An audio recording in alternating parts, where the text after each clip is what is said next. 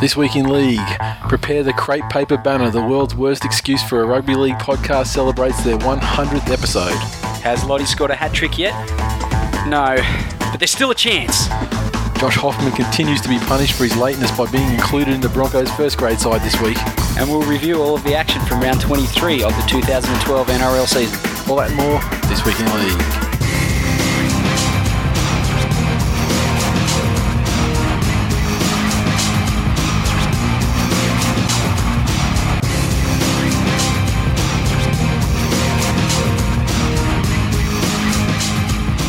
Welcome to episode number 100 of This Week in League. I'm Nate.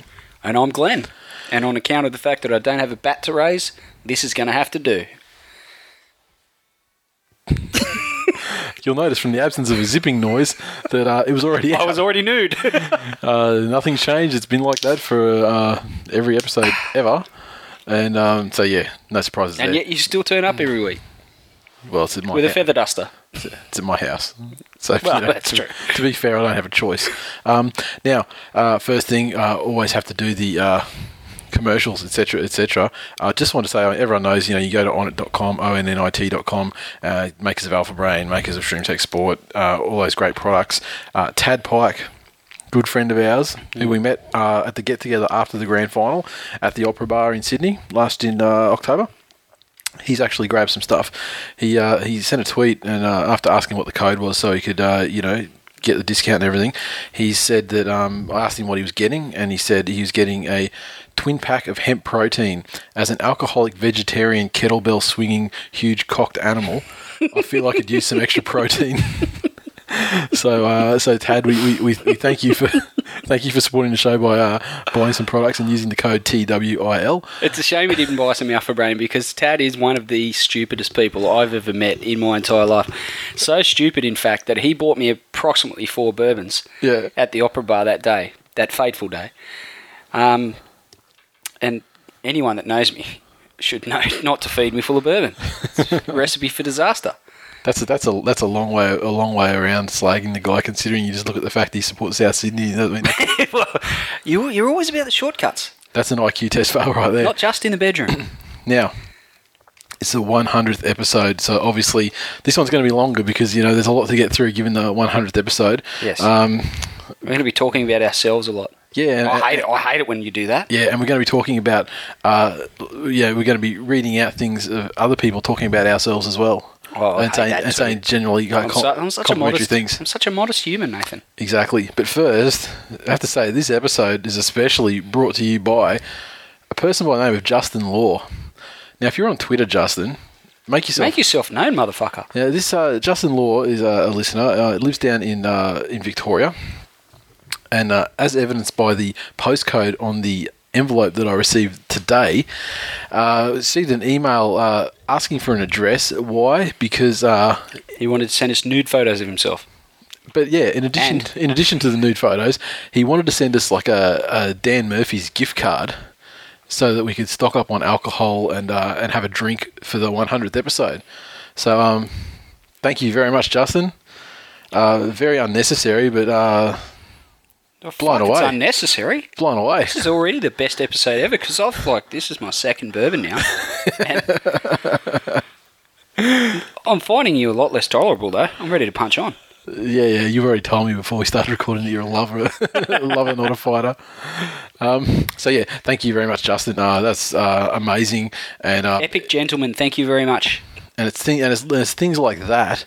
They make it, they kind of make it all worthwhile as well. And there's like numerous examples that have happened over the 100 episodes of stuff kind of like that. Yes. It's reinforced awesome for me every week because I get food.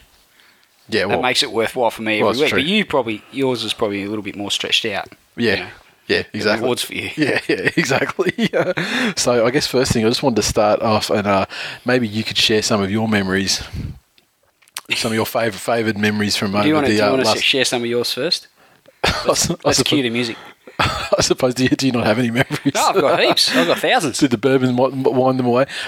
Well, I mean, for me, I off the top of my head, I mean, this one thing that this did prove, trying to stroll down memory lane and think about, some of my favourite memories, how much I've forgotten. And, I didn't realise... I didn't realise Alpha brain bitch. Yeah, I didn't realise that I'd forgotten until all the tweets started floating in from people with their memories. I'm like, oh yeah, that was fucking cool. Blah blah. So for me, well, obviously the 2011 Grand Final weekend was great. Meeting people at the game or before the game. Getting smashed on the double decker bus on the way to the stadium. Yes. Manly win. The day after at the Opera Bar was fantastic as well. Catching up with people, just having some lazy drinks out there in the sunshine. A good cure for the hangover from the night before, and or hair of the dog, whatever it may have been. The Trolls. Fond memories of Sharkman 05, Andos 20, and co. And Didn't we kill both of them? We did kill them. Great. We killed them. Well, not just us, but our legion. Exactly. Our army of legends. Exactly. They're just set to these people. It's magnificent. Andos 20 should never ever show his face on Twitter because he's already very well known. We've already made him famous. And just seeing the show grow, in the very first day we did it, the first episode we did, the first day we released it, we had 13 downloads. Yes. And watching that number multiply, over the years and every week, and having shirts and all that sort of stuff. I mean, it's just it's good to think back on. And when you think about how it all sort of begun, and the fact that you still had the idea to hit me up about doing a podcast, and I was thinking back, as I was reminiscing a little bit today, and I thought about one of our earliest interactions on Twitter. Yeah, and this is all shit that I don't even remember. Because I thought, where was the earliest memory of Nathan? And I actually remember it was 2009.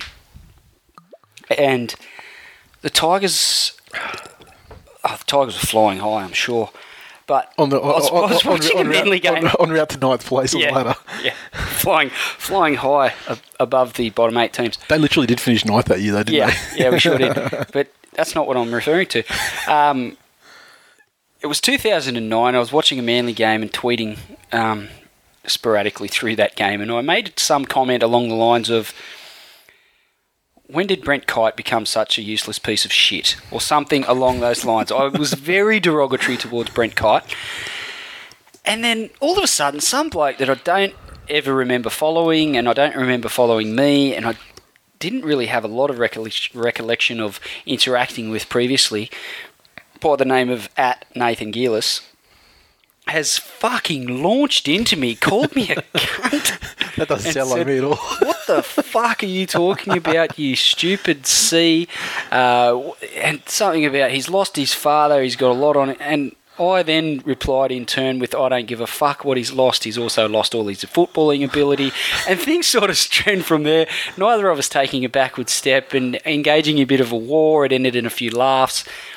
And then, wasn't long after that, I got the message, the DM saying, how about we do a podcast? To which I replied, what's a podcast? Yeah. So, well, the actual humble beginnings. The real one from when the real the one that was a precursor to the podcast thing, because I think I must have emailed originally, like it must have been well into the off season, like Christmas or January sort of time. It was like fairly far after season, but I think it was when I started thinking about it was when there was that game between Tigers and Manly, and I think Manly. But Blake Ashford stole the ball from George Rose, and Matt Orford threw it over the sideline to win it. Yeah, Matt Orford kept he kept doing grubbers, 5 metres out, and then someone from the Tigers would pick it up and go the length of the field and score, and they were leading like 18-0 or something, and then Watmo scored 3 tries himself, or he was just running rampant, and ended up being I think 19-18 to the Tigers, and giving yourself a glimmer of hope that you're going to get into the finals that year.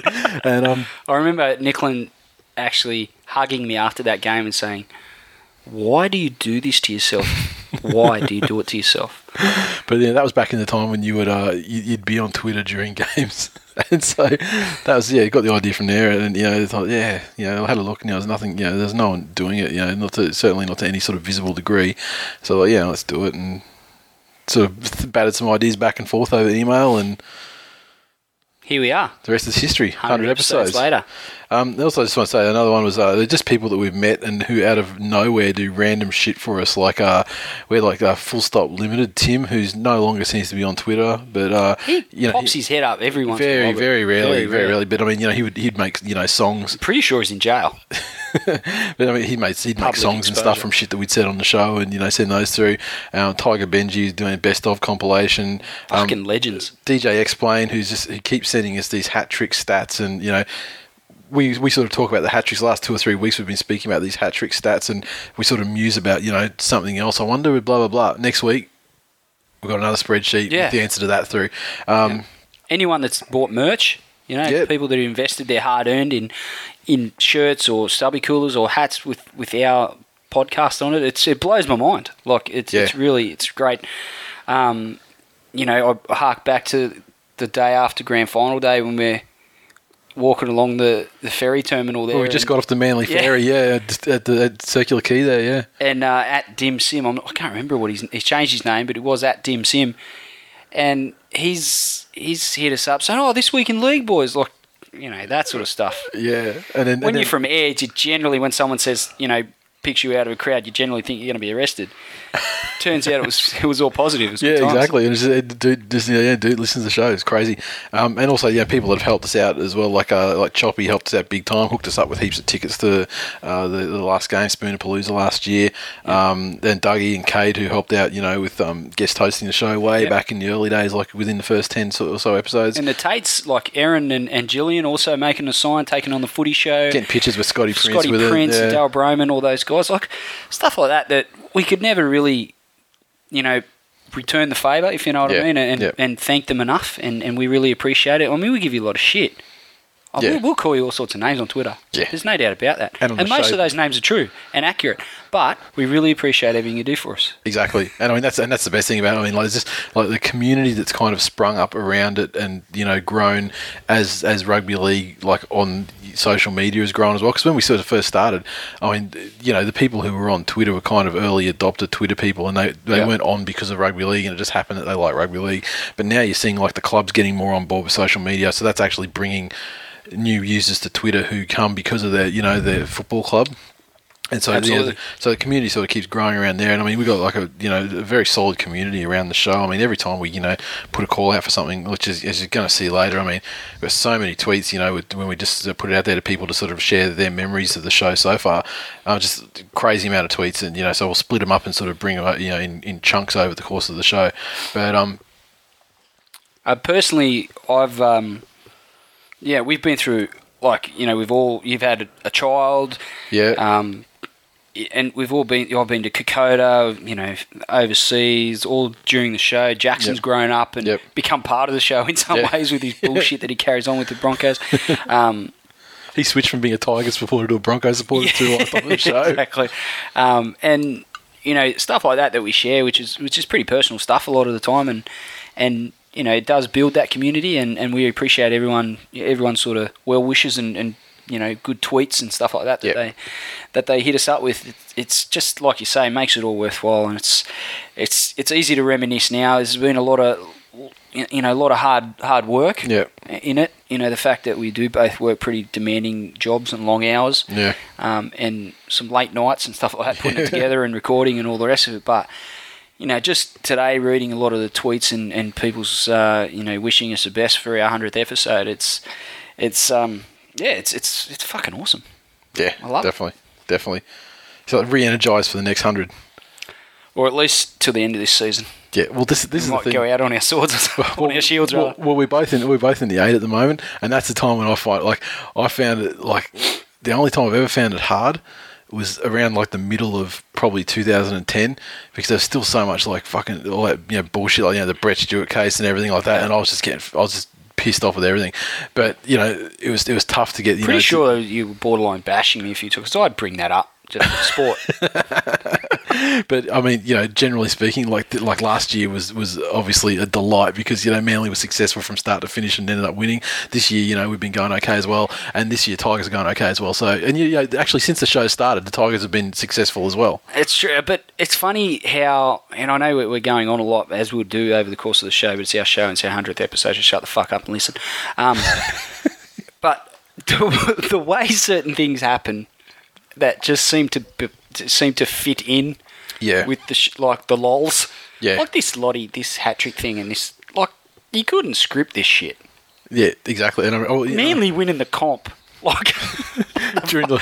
seriously? Why? Why Manly? Or why the Tigers? Like, it's equally as painful for you to watch me win a grand final as it was for me. Well, this is the thing. I mean, like, I didn't know it was painful, Glenn. That's a revelation. I thought you enjoyed yourself. You know, why were we revealing shit? For me, it'd only be painful. Worst day of my life. The only way to be painful to Tigers would be if they did it over literally like the grand final against Manly. Yeah, this show would never go on. Yeah, otherwise I couldn't give a shit. You know, if Manly beat the Tigers in the grand final, yeah, it's over. You'd probably never see me again, ever, because I'd be dead, and or this show would no longer exist. I couldn't deal with it. Well, yeah, hopefully Jackson will be able to step in his shoes. He might struggle with the hour drive over here every night, every Tuesday. Yeah. In his foot-powered car, it might take him a while to get here. I pulled out some stats for the show, just like some facts from the show over the 100 episodes, just to mark, to line us down. You realise that by the end of this season, we will have passed 150,000 listens. Wow. That's fucking nuts. That's fucking epic. That is epic. And of those episodes, the lowest listened episode was episode 32, which was the hits and misses episode from the end of the very first season. And that is a trend that we found. It seems to be decreasing season on season, but the first season was kind of once people's teams started being knocked out of contention, like around. They're like, screw you guys, I don't listen to your bullshit anymore. Yeah, like around round 22, I'd imagine like Parramatta fans and like Sharks fans, those guys have kind of dropped off a bit, but it's. Last year, not so much. Sharks fans in 2010. Round 2. Yeah, they stuck with it for a while, especially with the bashing and everything. The highest listened episode, and I'm not sure why it is, but it's probably something to do with the interest in rugby league that's been picked up over the last season. It's episode 80, which was entitled "Chocolate Fluffy," which was the last episode from last season. Yeah. So there's a few this season as well that are very close, like less than 100 away, so it's very, very small percentage away from the same sort of listenership, but that one's the number one listened episode, and I imagine it's because there was a big gap between, obviously, you got the off season, so new people jump on, that's the most recent one, so that's the one they listen to, so I think it benefited, but also had just talking about people who do stuff for us, without really asking about it. We put out there today, Barjas Hansen, Josh, he's at Barjas Hansen on Twitter. He put out, he just sort of said to us, is there anything, he's been listening to for the whole time, like, anything you can do. And I said, I'd be interested to know how long. There's something you can do across all the. Shut the fuck up every once in a while, because God, that guy shits me to tears. Anyway, yes. So how long have all the episodes gone, across how much content has been produced? And so he's done up an Excel spreadsheet and sent it through, and ridiculous, 166 hours, 2 minutes and 47 seconds. To which Nicklin would reply, try living with him. yeah, exactly. And he's also put a total on there as far as the size, so it's 6,791.2 meg. So, pretty sure NASA can't put stats like that together. Exactly. I mean, really, the NBN was pretty much made to download our show. To download the show. I mean, clearly with that kind of data. I don't have anything else really to add personally. Do you have anything any personal recollections you wanted to add to the ones you've already said? Oh, look, there's a lot of memories. I'm sure we'll bring them up over the course of the show as people refresh our memories. But true, so many. Yeah. 166 hours, 2 minutes and 47 seconds. I mean, I already knew that stat. I didn't really need Josh's input, but, made him feel good about himself. Give or take a minute or two. Yeah. It's hard to remember sometimes some of the shit you say, it's just, I think about it, and some of your tweets, and most of it annoys the piss out of me. I'm not going to lie to you. But there's the odd occasion, might be 1 in 20,000 tweets or something, where I fucking just about wet my pants. You can bring the lols, I'll give you that. Oh mate, you bring a lot. You're the comedy relief. You're the Carl Pilkington. I mean, you even look like the guy. Yeah, well, exactly right. It's my role. I've got to play it. We'll kick off with a couple of tweets from people, and these are in the order they came in. We put it out there this afternoon. It was kind of late notice, actually. I probably should have done it on the weekend, but anyway, it got inundated, and so we've got and some old school fans as well. Better cue the music, eh? All right. So Brittles NYC. she who's changed her Twitter name 1,000 times since we started the show. She just basically said, congrats to This Week in League on their 100th episode. Then we had Cruzy06, his memory, the painting of Glenn's big head. And I didn't bring that up specifically because I knew that the listeners would bring it up, and that was a fucking sweet moment. And if anyone hasn't seen that, if you're a new listener and don't know what we're talking about, it's on YouTube. If you go to YouTube and search for the This Week in League channel, it's probably just youtube.com/This Week in League, you'll see it there. It'll be done as a season 2011 teaser or something. Yeah. But watch that video. It was sweet times. G-Goat 11, Johnny Adams. 102 Megan, meeting many members of TWiL Nation at the NRL Grand Final 2011, as well as drinks at the Opera Bar. She was drunk. Was. Jeremy_Jack01, favourite memories, Glenn's 2011 hits and misses, or misses and misses in brackets. Please. And hash Bashitic, hash Tigers in decline, hash Grandad in decline. That's one of the best moments ever. That was epic, and we can't even take credit for that. Somebody's granddad. And that's right, and I mean, we can't even take credit for that. All we did was read it. Some genius sent us that one, and I mean, it's sad if it's true, but it's so much funnier. Dragon Punk 12, the Sharkman 05 meltdown, Glenn being attacked by the furry cobra, and the day after the grand final drinks in 11. Jeremy_Jacko1 came up again with his favourite memories. Where are we? No, sorry, done that one. 102 Megan. When hash Tigers in decline trended on Twitter, it was a proud day for TWiL Nation. Very glad to have helped. Devon Head. Another reason why I can't stand that girl. Devon Head said, hash Tigers in decline. Glenn painted in manly colours, and the guest co-host Choppy. At Chop59 on Twitter, of course. Anthony Hornby 80. He's come out with a real simple one. Hash Tigers in decline. That's his warmest memory. And we got tons more to go, but we'll spread them out through the rest of the show. So let me just put those aside. There's a lot of them. DJ X-Plane. He's updated the statistics again. Last week we mused about teams being kept scoreless. So this week he produced a... So what? I know he calls himself DJ X-Plane. Mm-hmm. The fuck does this guy do for a job? DJs at an airport, maybe?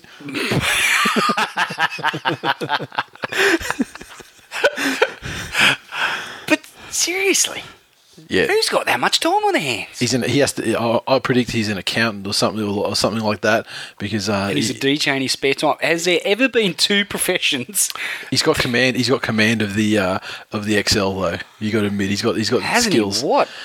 He got the skills, as they say in the hood, Nathan. And it's just there's just a number of statistics. I will have to put this one up as a Google document for people just to browse, because it's interesting to see. But yeah, I mean, you look at so. The most hat tricks in a single round occurred in hat tricks, 0 score lines in single round. It was 2009, where there were 3 in the one round, which is round 26 that year. Other than that, I mean, you had 1999, tremendous year for nil score lines, there were 12, and that's by far the number one. 2008. It had 9 nil score lines in it, and of course, most notably,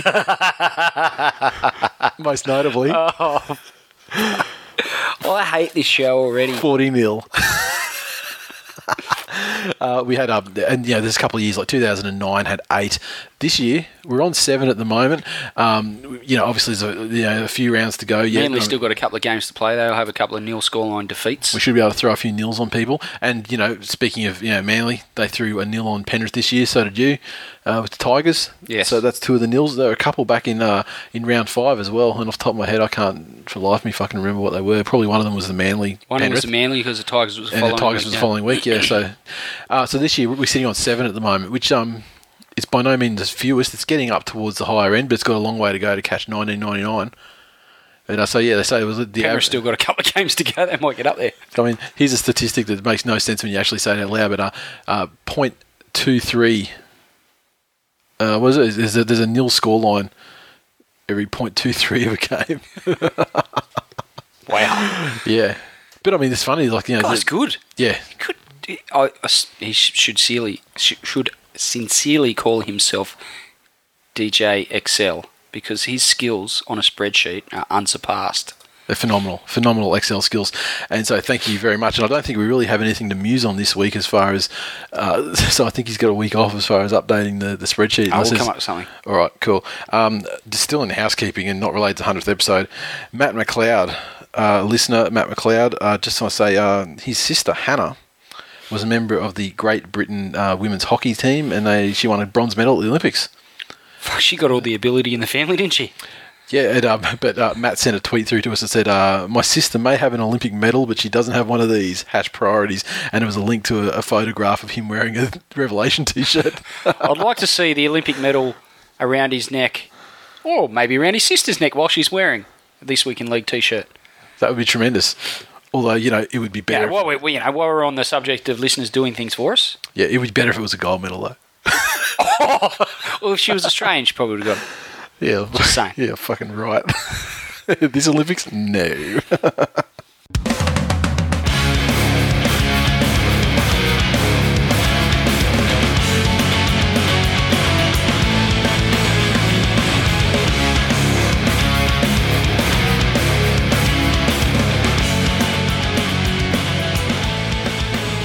All right, let's hit some news. First story, Brett Stewart to sign a new deal with Manly. Brett Stewart has confirmed he will play out his career at Manly with the New South Wales Origin fullback set to sign a new 4-year contract. This means you'll finish this season. Why's that? Because then he'll retire and fuck off to oblivion where he belongs. Jeez. Wow.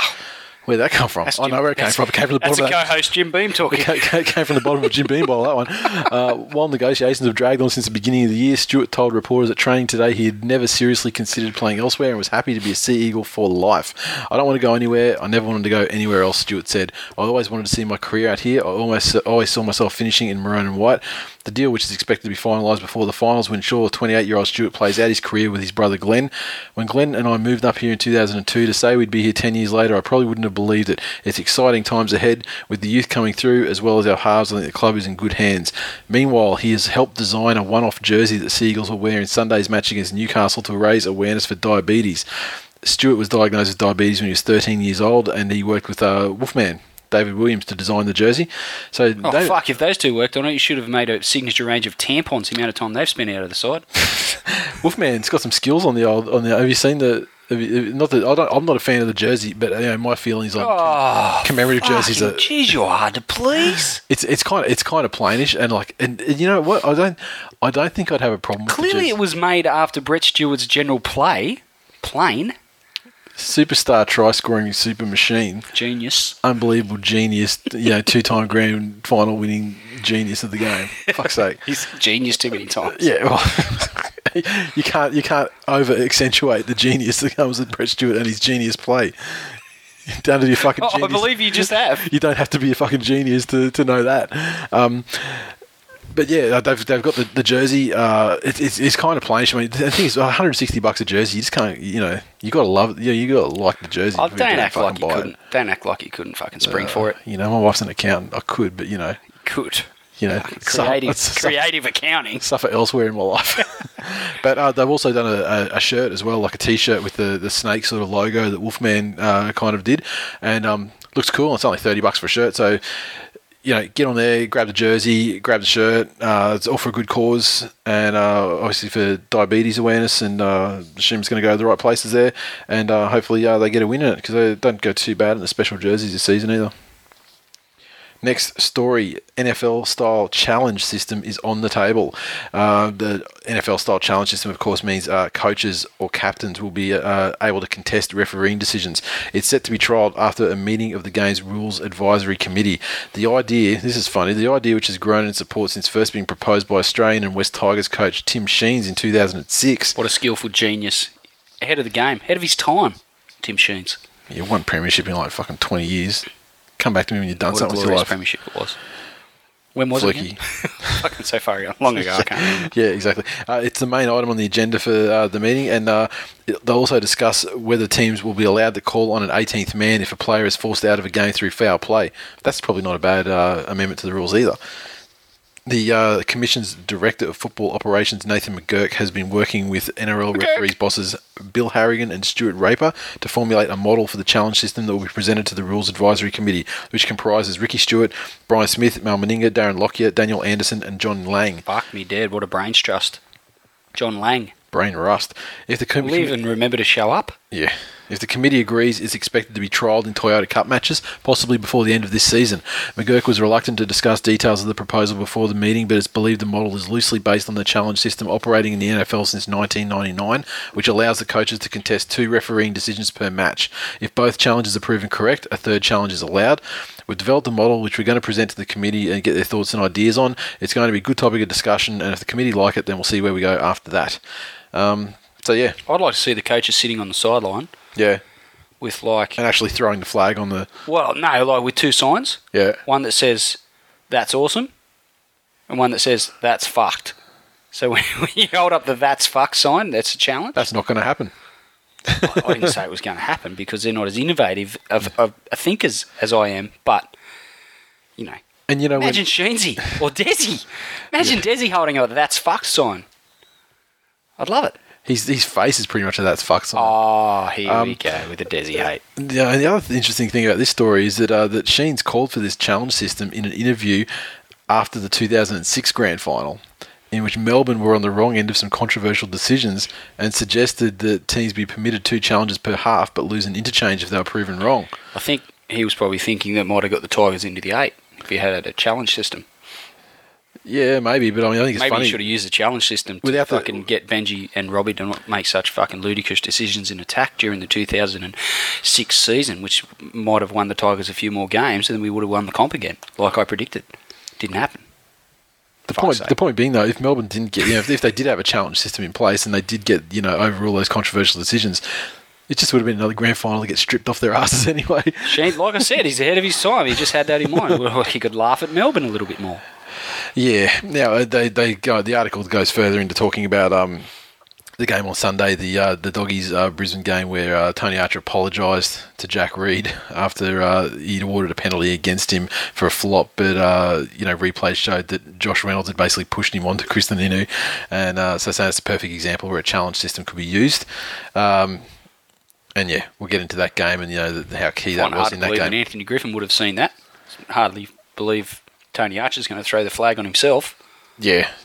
Now, let's go on to the next story. It's one that's near and dear to your heart. Lottie Takiri wants to return for the finals. Oh, of course he does. His injury may not be a season-ending one after all. He wants to return to first grade? Yeah. When he broke his arm in their loss to the Bulldogs last month, it was feared he'd played his last game of the NRL season and possibly his career. However, the dual international is holding out hope of returning in 2012 if the Tigers make it deep into the final series. Not all hope is lost for this year. I've been working hard on my arm in rehab and I've got a doctor's appointment this week which should tell us where we're at. I'm hoping if the boys go deep into semis and I get positive news on the scans, I'm a chance of coming back this year. You can hardly say that without laughing. Listen to you. You can't. Disgraceful person. You can't hardly listen to it without laughing. Because I've got some funny shit that I want to say. Shut up, I might try and get to it. No, you finish your story. This is the funniest part of the story. The news is a massive boost to a Tigers side, which is just starting to get back a number of injured stars out of the finals. I'm not even going to read the rest of it, but given it's pretty funny that they consider Lottie an upgrade over Marika. Well, the thought process is that we'll have a Fijian flyer on either flank. So Matty Utai is going to miss out, who's probably been one of our best over the last month. Do you think that would happen? Well, they spoke about it. Really? During the week, yeah. I saw it. Poor Matty Utai, he's been the one that's actually performed. He's actually having a real go. He's not getting hat-tricks or anything, but he's going okay. Let me paint a picture. All right. Let me get the watercolours out. All right. And the canvas and paint a little picture for you. The acrylic and the fingers. Let me get the clag glue and a pair of scissors and some paper mache. And a tube of glitter. And make a really abstract picture of Lottie Takiri scoring a hat-trick in a grand final. What's never happening? Never happened. Thank you for allowing me to consider that thought for a moment before you shot me down. I don't know. It's a risk. He'd be severely underdone if he comes back in the final series. And if they got deep into the finals, it would be like last year when they got deep into the finals and Lottie fucking lost them the game when it was in their keeping with like 30 seconds to go. Could you imagine if they put him in ahead of Marika, say? No, they're not going to put him in ahead of Marika. He comes into the finals. You know what? Sheensy will do that. Because you know what he'll go? Here you go. I need my experienced guys in the finals. Yeah, sorry, mate. Need you experienced boys. Matty Utai played in the grand final, played for his country, experience. Lottie Takiri, dual international, played in one grand finals, played State of Origin, experience. Sorry, Marika, all those tries you've been scoring, hat-trick a week in the final series. The fact that you can defend. Counts for nothing. You're out. Lottie, meet Chris Ninu. And imagine if they were playing dogs. And Inu actually got it again. That shit. You laugh, I'll fucking kill myself. Yeah, and then you won't be laughing. No, maybe you will. That would be very sad, but it'd be hilarious at the time until and in the keeping with the process of things working in this show's favour, that will happen. Yeah, probably. Chris Ninu playing for a different team, stealing victory away from the Tigers as a result of Lottie Takira mistake. And as funny as that would be, you got to get into the finals first. Oh fuck, please, certainties. And apparently, and also that apparently Lottie's been helping Marika out, and they come from a very similar location, village-wise, in Fiji. Yes. So yeah, he's been mentoring him. And clearly, none of that's rubbed off. I saw an interview of Marika, and he said, "I was looked up to Lottie Takiri, and in my village, I used to emulate his hat-trick scoring feats in my little football field that I made." He did not say that. Out of palm fronds. He didn't say that because that never happened. He doesn't speak English. He said none of that. I made that whole thing up. Okay, the rumour persists that Todd Greenberg will be the next top dog in the NRL. He's strongly rumoured to be the next boss of the game. He's advised the Bulldogs board that he'd been offered the vacant ARL Commission Chief Executive job, but Canterbury directors deny that happened. However, the speculation about Greenberg has continued to get louder, and he's understood to have been interviewed for the job last week. It's also been rumoured that the commissioners, who will appoint the next Chief Executive following David Gallop's departure 2 months ago, would delay an announcement until they're sure they got the right person, but ARLC Chairman John Grant said last week that the quality of the candidates was high. That's all I really have to say. That's on that story. And you can best administrator in the game, do a great job. Don't have a problem with it. I think it would be a worthy appointment. I'm trying to remain professional. That was me. That was me imitating your masturbation at the moment. Well, I think that's a little harsh. Please go ahead and wax. I think it's rude, Nathan. I'm here trying to make a point. Okay, continue. In the 100th episode of this show, continue with your point. I thought you might try something different and not interrupt me like a fuckhead. Continue your Turns point. out you're going to do what you've done for the other 99 episodes. I'm trying to let you continue. And be a fuckhead. I'm trying to let you continue, but you're just ranting on me. Todd Greenberg, worthy appointment. That is all. And an addendum to that story. So childish. I was talking to an unnamed person today who went to school, he and his brother went to school with Shane Matisk, who's currently sort of caretakering the thing. And the way he phrased it to me was, you remember those guys that you went to school with or whatever, and they were fucking dumb at school, and they just somehow get a job, and then they keep falling upwards in the job despite being fucking hopeless at it? That's Shane Matisk. Wow. And he said when he heard that because his brother is not massively into NRL, and so when it actually happened, he called up his brother and said, "You see who the next, who the current guy in the commission is?" He goes, "It's Shane." And he's like, "Oh, you're fucking joking, right?" So yeah, he's held in high regard. Very high regard. Suspension news. Only one suspension this week. Unfortunately, it's for Penrith. They're trying to avoid the wooden spoon. Big blow. Michael Jennings has been suspended for this weekend's match against the Warriors. He was hit with 2 charges by the match review committee, a dangerous contact with the kicker charge for taking out the legs of Josh McCrone, and a careless high tackle charge for a hit on Joe Picker. He pleaded guilty to both charges, and the combined points of each charge added up to a 1-game suspension. He also accumulated 83 carryover points, meaning that he'll be on thin ice when he returns, only 17 points short of a 1-game ban. And no other players charged for round 23. So Penrith only had 1 first grader before this happened, and now they have 0. Exactly, and it looks like Luke Lewis is just going to peel oranges for the rest of his career at Penrith. He's really disinterested in this Ivan Cleary thing. Yeah, it really is. He's really not bought into that one little bit. All right, so let's go back to some listener. Let's cue the music again. Cue the music again, and let's look at some more listener tweets with their memories of the first 100 episodes. At The Real Jedi said, meeting. at the Real Jedi after Grand Final glory. And Glenn's painted head, classic. So he enjoyed. He's the handy ultra of self-absorbed, isn't he? Hanley 1993, short-term listener, so it has to be some of Jackson's story times or #Tigers in decline. So yeah, both excellent points. At Barjas Hansen, who kindly provided us with those statistics about the episodes. Glenn's head, Sharkman05, MC Kilogram, Garden Sheds, and Glenn's predictions. Brackets misses. The Garden Shed, MC Kilogram. Totally forgot about that one until he brought it up. Sensational. Magnificent. Annalise_08 said, going to Origin 3 in 2011 with the two of us and feeling like she had the podcast in her ears the whole time. Yes. She would have stood up and ran away, but both knees are fucked. So she had to sit there and take a medicine. Yeah, exactly. And we were sitting about 5 rows away from the ranger who ultimately pissed on her seat too at that game. Yes. That was that game. Yes. Hello, Pauline Hanson, if you're watching. And speaking of bad knees, she did follow up with another tweet, said, when Glenn decided that Brett Stewart and I are a perfect match because of our bad knees. There we are again. So some things never change. At Devonhead, the meetups at the grand final in the Origin, and bestowing the name Trotters to yours truly. Yeah, we made that motherfucker famous. He wears it with pride. He does. Filet mignon. And he added some more things. Furry Cobra, Sharkman05, Andos 20. Which is, there's a lot of recurring incidents, so we could probably formulate a fairly accurate top 5 based on listener feedback. Yes. Garbs, 1985. Spoonerpalooza, where we went to watch the Titans and Eels game at last round last year. Listen to submission episodes. And the epic, because he got to get his dose of Tourette's out every week. Fucking, it was funny-ish. And the epic Stephanie Rice joke. I don't remember that. Me neither. It was an epic then. I'll take credit for it, but I can't remember it. I don't remember what it was, but yeah, I'm sure it was very abusive. Tad Pike. One day I was listening on my iPod. I believe it was episode 74. My iPod broke. I was hit by a car. I never listened again. And your heads never look the same. And some would say it was an improvement. And finally, Dashing Dan 1. Those first 99 episodes where the two of you blew each other.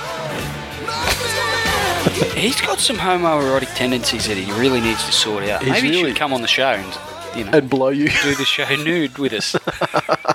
That'll get it out of his system.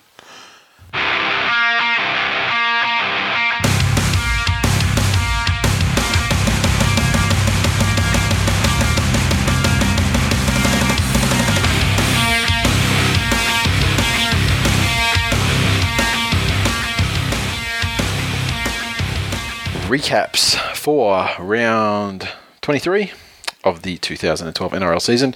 First match up, Friday night football match of the round, the mighty Manly Sea Eagles 23.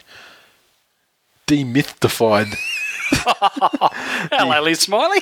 The South Sydney Rabbitohs 6 in front of a hardy crowd of 17,947 people.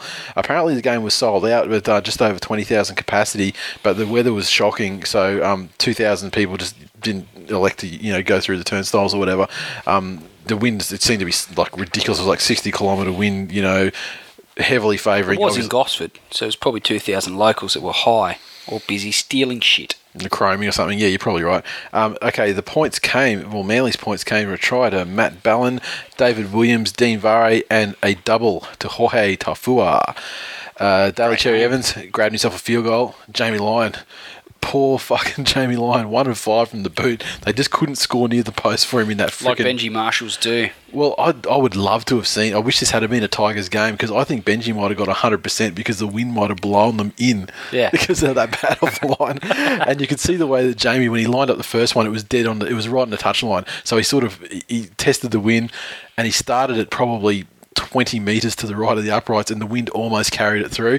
Then his next kick, he adjusted it, and the wind got it again, and it just bounced off the upright. And in the third one, he's from the same position. He's like, fuck this. He tried to hook it the other way, and it looked like it went over. It must have just shaved the upright. But just dreadful conditions. I would have hated to have been playing. Rabbitohs, they got a try with Sam Burgess, and Adam Reynolds kicked his only shot at goal. Lessons for South fans and players: don't count your premierships before they happen. That's right. There's been a lot of talk recently about how the What's that talk? What's the talk been, Glenn? Can you recap for the fans what talk's been? People might not have heard, but players reserving spaces on their bodies for premiership tattoos and coming up in public, not just public, but the media, and all these tickets being sold. Like I was told, doggies versus rabbits grand final. Yeah, it just goes to show that you've got to be on your game if you want to be a premiership calibre team, and Manly are just that, a championship calibre team. And South were off their game, and they can't afford to be off their game if they're going to beat those sorts of teams, even by 5%. And South were a long way off, 5% off their game, but they're just Manly are too good. If you're going to take them on, you've got to be on top of your game, and you've got to play almost perfect football unless Manly are having an off day, and they're having less and less of those in recent times. So yeah, and they had an off first half, and they still managed to get a lead out there. Yeah, I think when it came down to it, Manly really showed that they had more players willing and able to produce the goods under pressure, and South wilted. And South, I've said before, when they get momentum, they're very, very difficult to run down, almost impossible to run down. But when they don't have momentum, and they've got to really work their way and grind themselves into a game against a good team, they're yet to prove that they can really do that. So that's part of their development as well, and I'm sure that's something that Michael Maguire will work on them with. He's a really good coach. I'm surprised that he's had these guys coming out in the media. I would have thought that he might have tried to keep more of a lid on it, but I back him to be a really good coach in the NRL. He's already proven himself to a certain extent, but he's got a little bit of way to go with some of these blokes in the side, because they really wilted when the blowtorch was applied. So and Manly ran away from him. Masterclass from Jamie Lyon as well, especially that the try for Wolfman he scored. And you saw that one where he sort of put Wolfman, pulled the same move. Like Matt King did not have a fucking clue what to do with Jamie Lyon for the entire game. But that run where he sort of just had no idea what was happening, gave the ball to the Wolfman. Wolfman made a break, was just pulled down short. Then literally the next play did the exact same thing again and just put Wolfman on the inside to go in and score the try. Just unbelievable. And Matt King's an experienced guy, and he just did not have a fucking clue what to do. Yeah, I mean, even the best players are going to have their troubles defending Jamie Lyon, and Matt King is a good player. He's very experienced, as you say, but he's not the most noted defender. He's not renowned for his defence. And much better defenders than Matt King have been shown up by Jamie Lyon. So it's just like I said on Twitter. I mean, they actually thought, the match officials thought that Jamie Lyon had a toilet brush stuck in his back pocket, stuck in his pants for the whole game, but it was just Matt King in his pocket for the whole entire course of the match. Do you have any other comments you want to make? I thought I figured I'd leave most of it up to you. I think I've said all. Burgess and Taylor ineffective as ever. Yeah, they were pretty. I wouldn't say as ever. They've been really good in patches this year. Well, against shit teams, but I mean, when it comes time to to play with the big dogs, no chance. And Dave Taylor loves a guillotine choke too.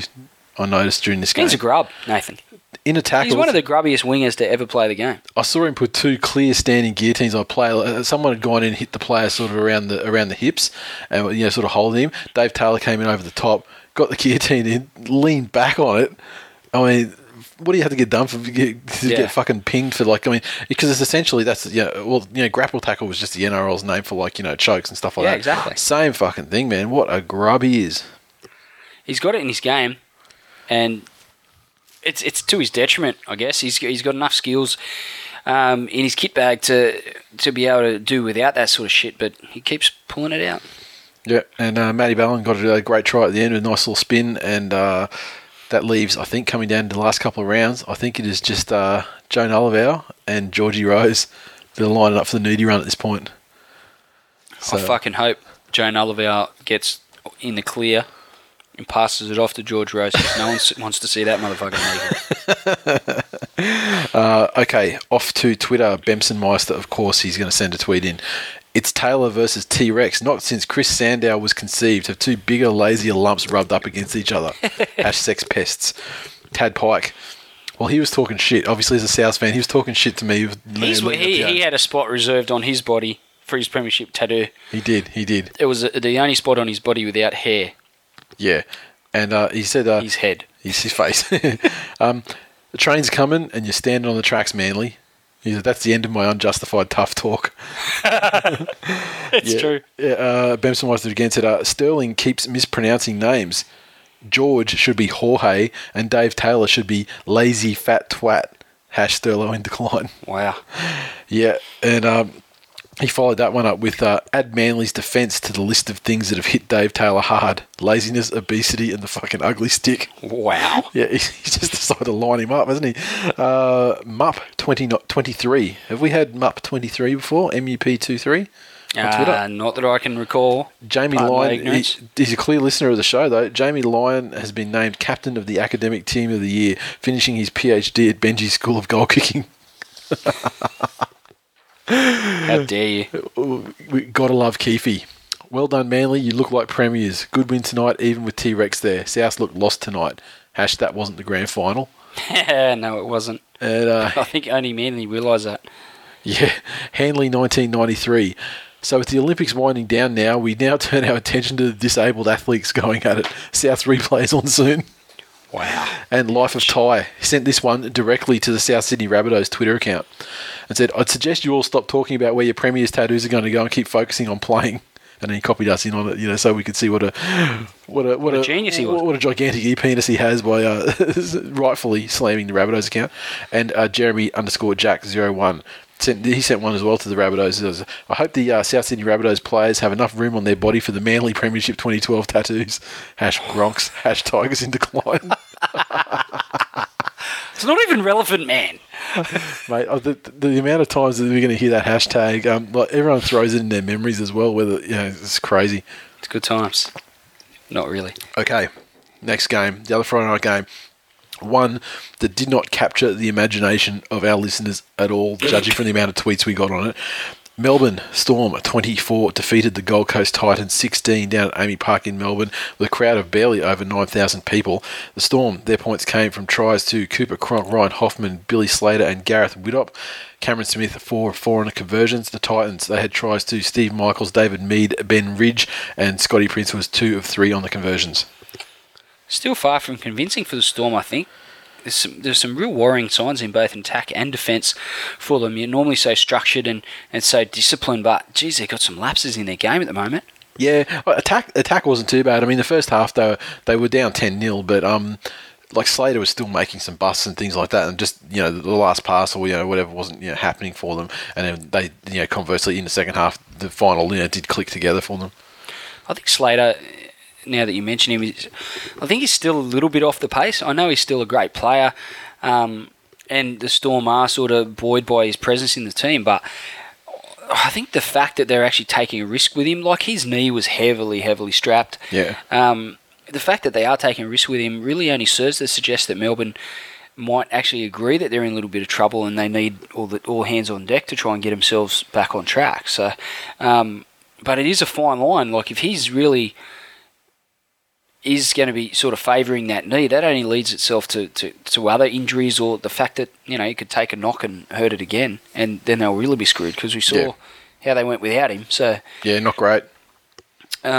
The Titans showed why they'd be worthy finals participants should they make it, but losing Bailey for the season with a ruptured Achilles and also Bird, at least for this week it seems. Yeah. It's possible. I mean, it might just actually kill their season. Yeah. And I mean, they'll be really pretty key players. Well, they'll be ruining the shit first half of the season they had, really, because they didn't start to really turn it on until halfway through the season. And geez, they could use another 2 to 4 points. They'd be almost certainties to get in the finals. Yeah, some of those games where they just literally stopped competing.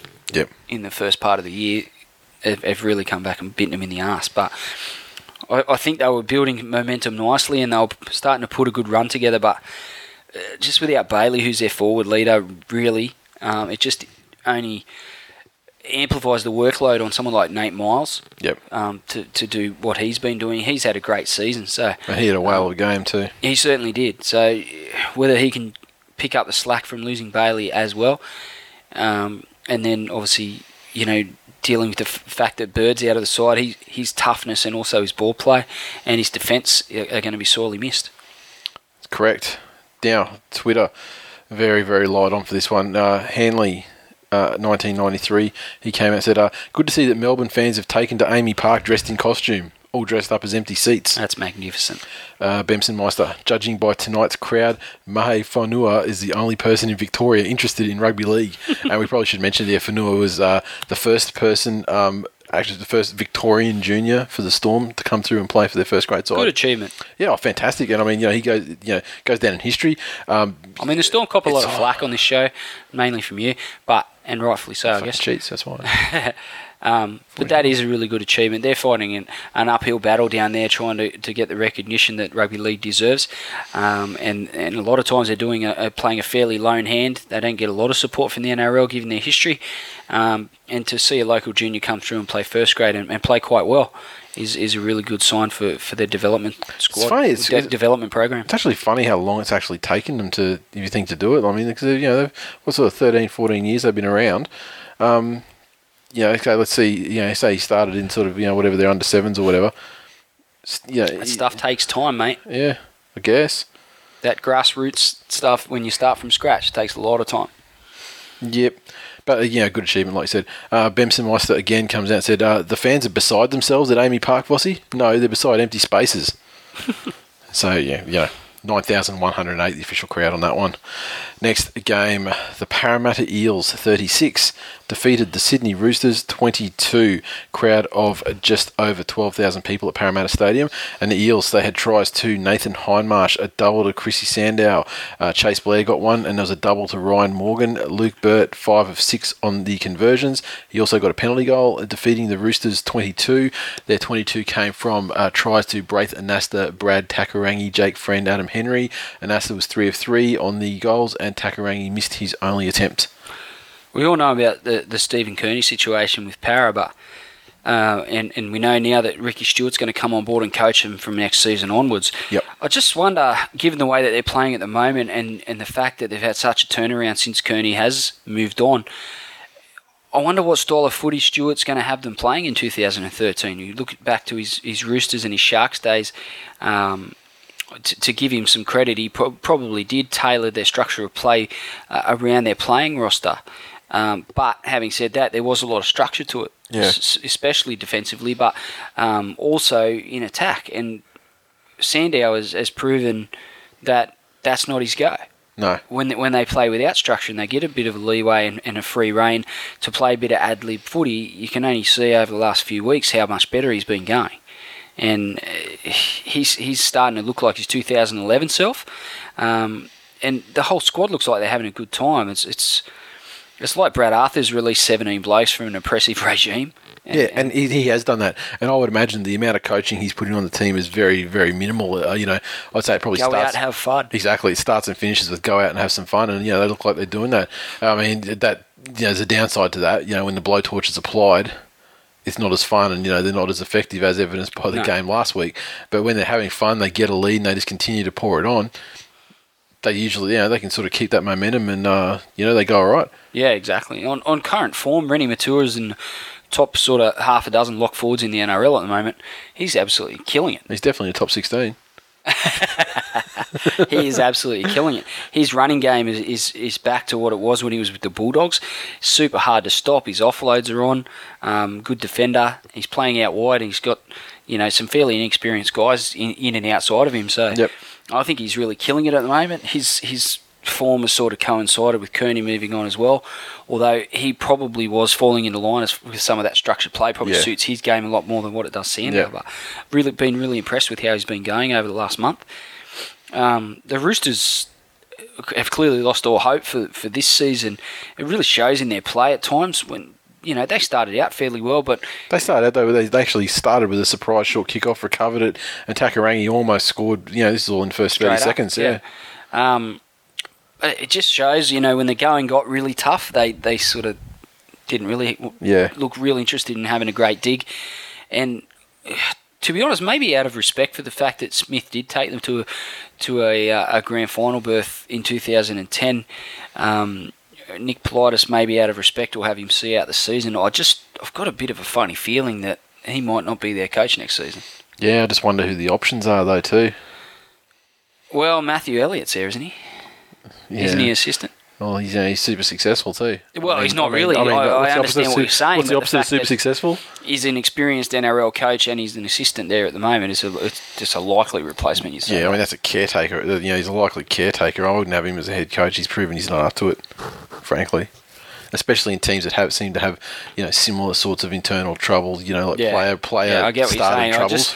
I don't know what it is. It's just a bit of a gut feel.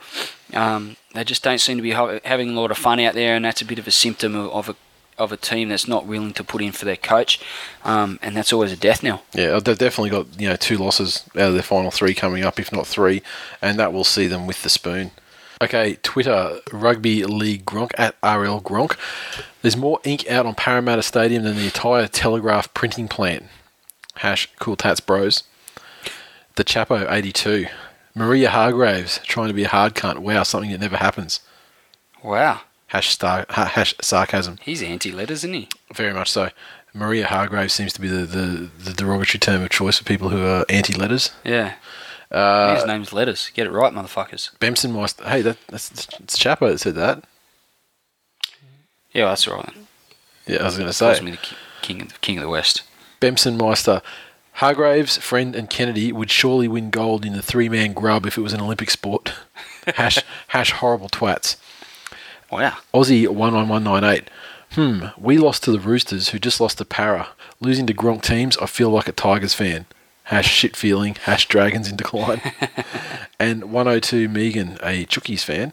So after this weekend's loss, the mighty Roosters 2012 finals hopes are now gone. Acceptance. Wow. Bring on 2013. That happened 3 months ago. Or 2014. Or 2015. I think their finals are probably something you shouldn't worry about so much, and then I start thinking about the impending spoon. And on the positive side, all the delicious cakes that you can make with a wooden spoon. Now, they would be tasty. That's right. Okay. Megan can't cook. West Tigers, 22, defeated the St. George Illawarra Dragons, yes, 12. They did. Just over 10,000 people at Allianz Stadium, and the points came from a try to Liam Fulton and a hat-trick to Tim Moulton. A hat-trick, Nathan. A hat-trick, you say. Scored by a Tigers player. Tim Moulton. Who was that skillful genius? Tim Moulton. Well. Benji, 3 of 4 on the goals. Like defeating Marshals do. Defeating the St. George Dragons. Tries, a double to Brett Morris, another one to Mitch Rain. Jamie Soward missed his only shot, and Chase Stanley missed 2 shots at goals. So goal kicking truly was the difference. As always, Benji got us over the line with his goal kicking brilliance. And once again, it was shit weather, shit wind. Tigers were fortunate enough to score most of their tries close to the post. And yeah, you score out wide last weekend, just fucking asking for Difficult task. Yeah. Timmy Moulton with a hat-trick. He's been absolutely terrible at times this season, but I think a lot of that has had plenty to do with the fact that his confidence was was so knocked around by this whole Dragons fiasco that went down through no fault of his own, to be quite honest. Professional sports player, Tigers threw him under the bus. He's a young man. All he's got to do is play sport. I mean, it's not like he's got to, He's a young man. It's a mental battle out there. He needs Coach Timmy to take him on the field early in the season. Take him on the field and hold his little wee so he can do a little wee. But do Dragons fans still think they wouldn't have him at his best after watching that game? Really? What are their options? This is a hateful situation now. I mean, then they hate him even further. They hate him even more because he just carved them up. Yeah, but they also hate him because of the way that situation played out. It deprived them of the opportunity to make plays for other fullbacks. You know what I mean? Who would have went to St. George? I don't know. Seriously? I mean, they had one, lost him, Fluffy. Yeah. Always going to happen. I don't know who else was on the open market, to be honest, at that time. Exactly. It's the Dragons. Fuck, I care. Seriously, this hat-trick thing's getting out of hand. It is, and this... Another Tiger. And there's some great tweets about it as well. Yeah, I'm sure there is. Last week it was Benji taking control and grabbing the game by the scruff of the neck and delivering victory. This week it was Robbie. But when Robbie Farah takes control, it's game over. It's just possibly one of the greatest hookers ever to play the game.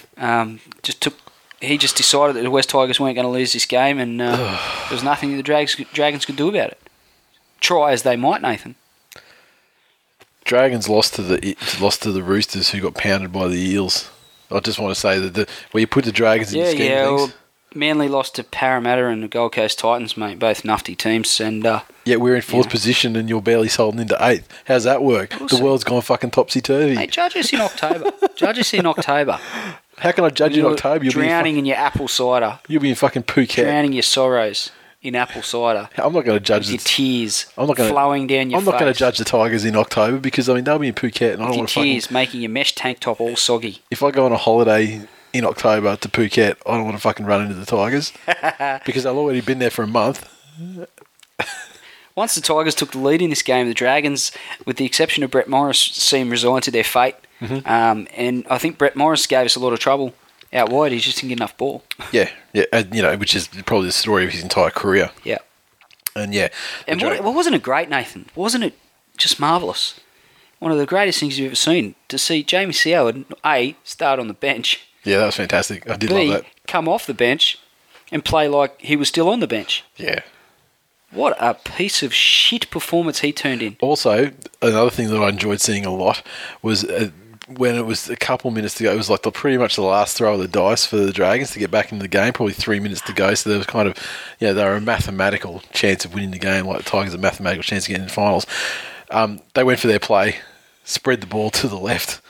Ben Craig decoy runner, and once again... straight off his head. Fucking imbecile. Cannons off his fucking ranger head. Yes. That dude is hands down the worst decoy runner in the history of rugby league. Yeah, well, you would think it was one thing he would be good at is impersonating a footballer. I defy anyone. He can't even do that right. I defy anyone to produce someone who fucking runs into passes when they're supposed to be cut out. It's happened at least 5 times this season. I remember it happened twice in a single game. Just absolutely atrocious. Ben Cray, you're more of a myth than the South Sydney Rabbitohs. What he should do is he should go and see the sports psychologist and pretend the ball is a fight. Then he wouldn't go within fucking 100 metres of it. You should go Illawarra Cutters and just fucking forget about it. Illawarra Cutters. There'll be a lot of Dragons, St George Illawarra Cutters now that the Dragon season's over. They'll probably win the New South Wales Rugby League Reggie Cup, with Soward there. Yeah, well... He carve up the Gronks. In 30 years. Yeah. He'll carve up the fucking part-time players. He's a rock star, Do you have anything else that you would like to add on the game? No, mate. No, look, I think I've said all I need to say about the West Tigers. They're resurgent. They're buoyant. They're gearing up for a finals charge.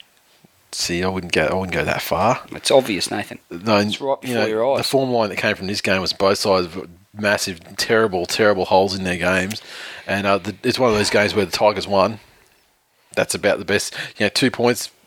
That's a positive outcome from them at this stage of the season. You didn't give the Tigers any credit. Let's move on.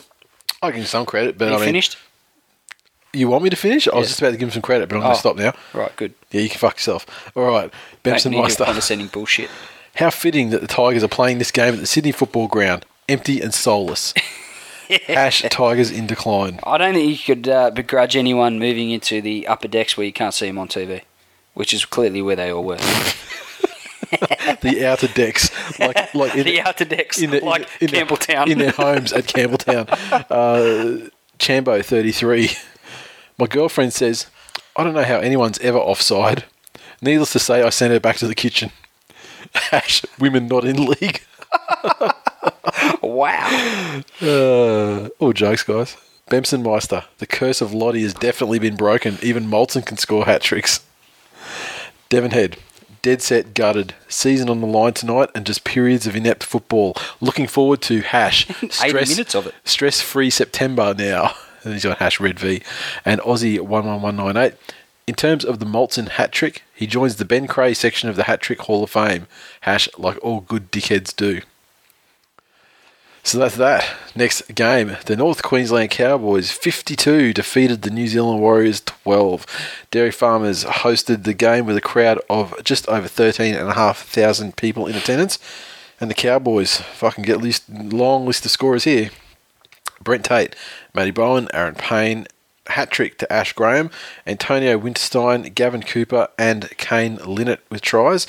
Thurston 8 of 9 on the conversions. The Warriors 12 points came from tries to Manu Vadavai and Carlos Tuamavave. Maloney 2 from 2 on the conversions. When exactly did the Warriors get so bad? After Manly broke their hearts in Western Australia. I thought you might have said in the grand final. Well, no, because they actually there was a period in this season where it was like, okay, they're coming back. Yeah. And then they lost the. And now we're in a period of no, they're not. Yeah, they gave up the 18-point lead against Newcastle. Gave them an 18-point lead against Manly to lose those 2 games, and now they got pasted by the Sharks the week after that, and now they got fucked up by the Cowboys. They've thrown in the tiki. They've quit.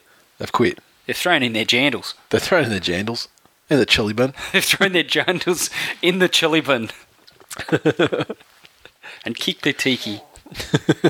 Fucking terrible. I was wondering when Michael Morgan was going to justify his existence. And lots of respect came out of this game for him. Fuck. Even JT himself said that he was the one that kind of ran shit in this game and was the chief destroyer. He's running shit now.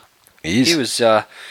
He's been hyped up for a fair while by the Cowboys. I've never really seen any great evidence of the fact that he's worthy of playing consistently in a number 7 jersey. But yep. I guess with the fact that they've bought Louis and fought so hard to try and get him to play again this season. So he's sort of ready for next season. Would probably put anyone on notice, I guess. And if it's anyone that's any reason that's good enough to get someone to play like a first grader, it's the fact that you might not have a job. And attention, Cowboys hierarchy.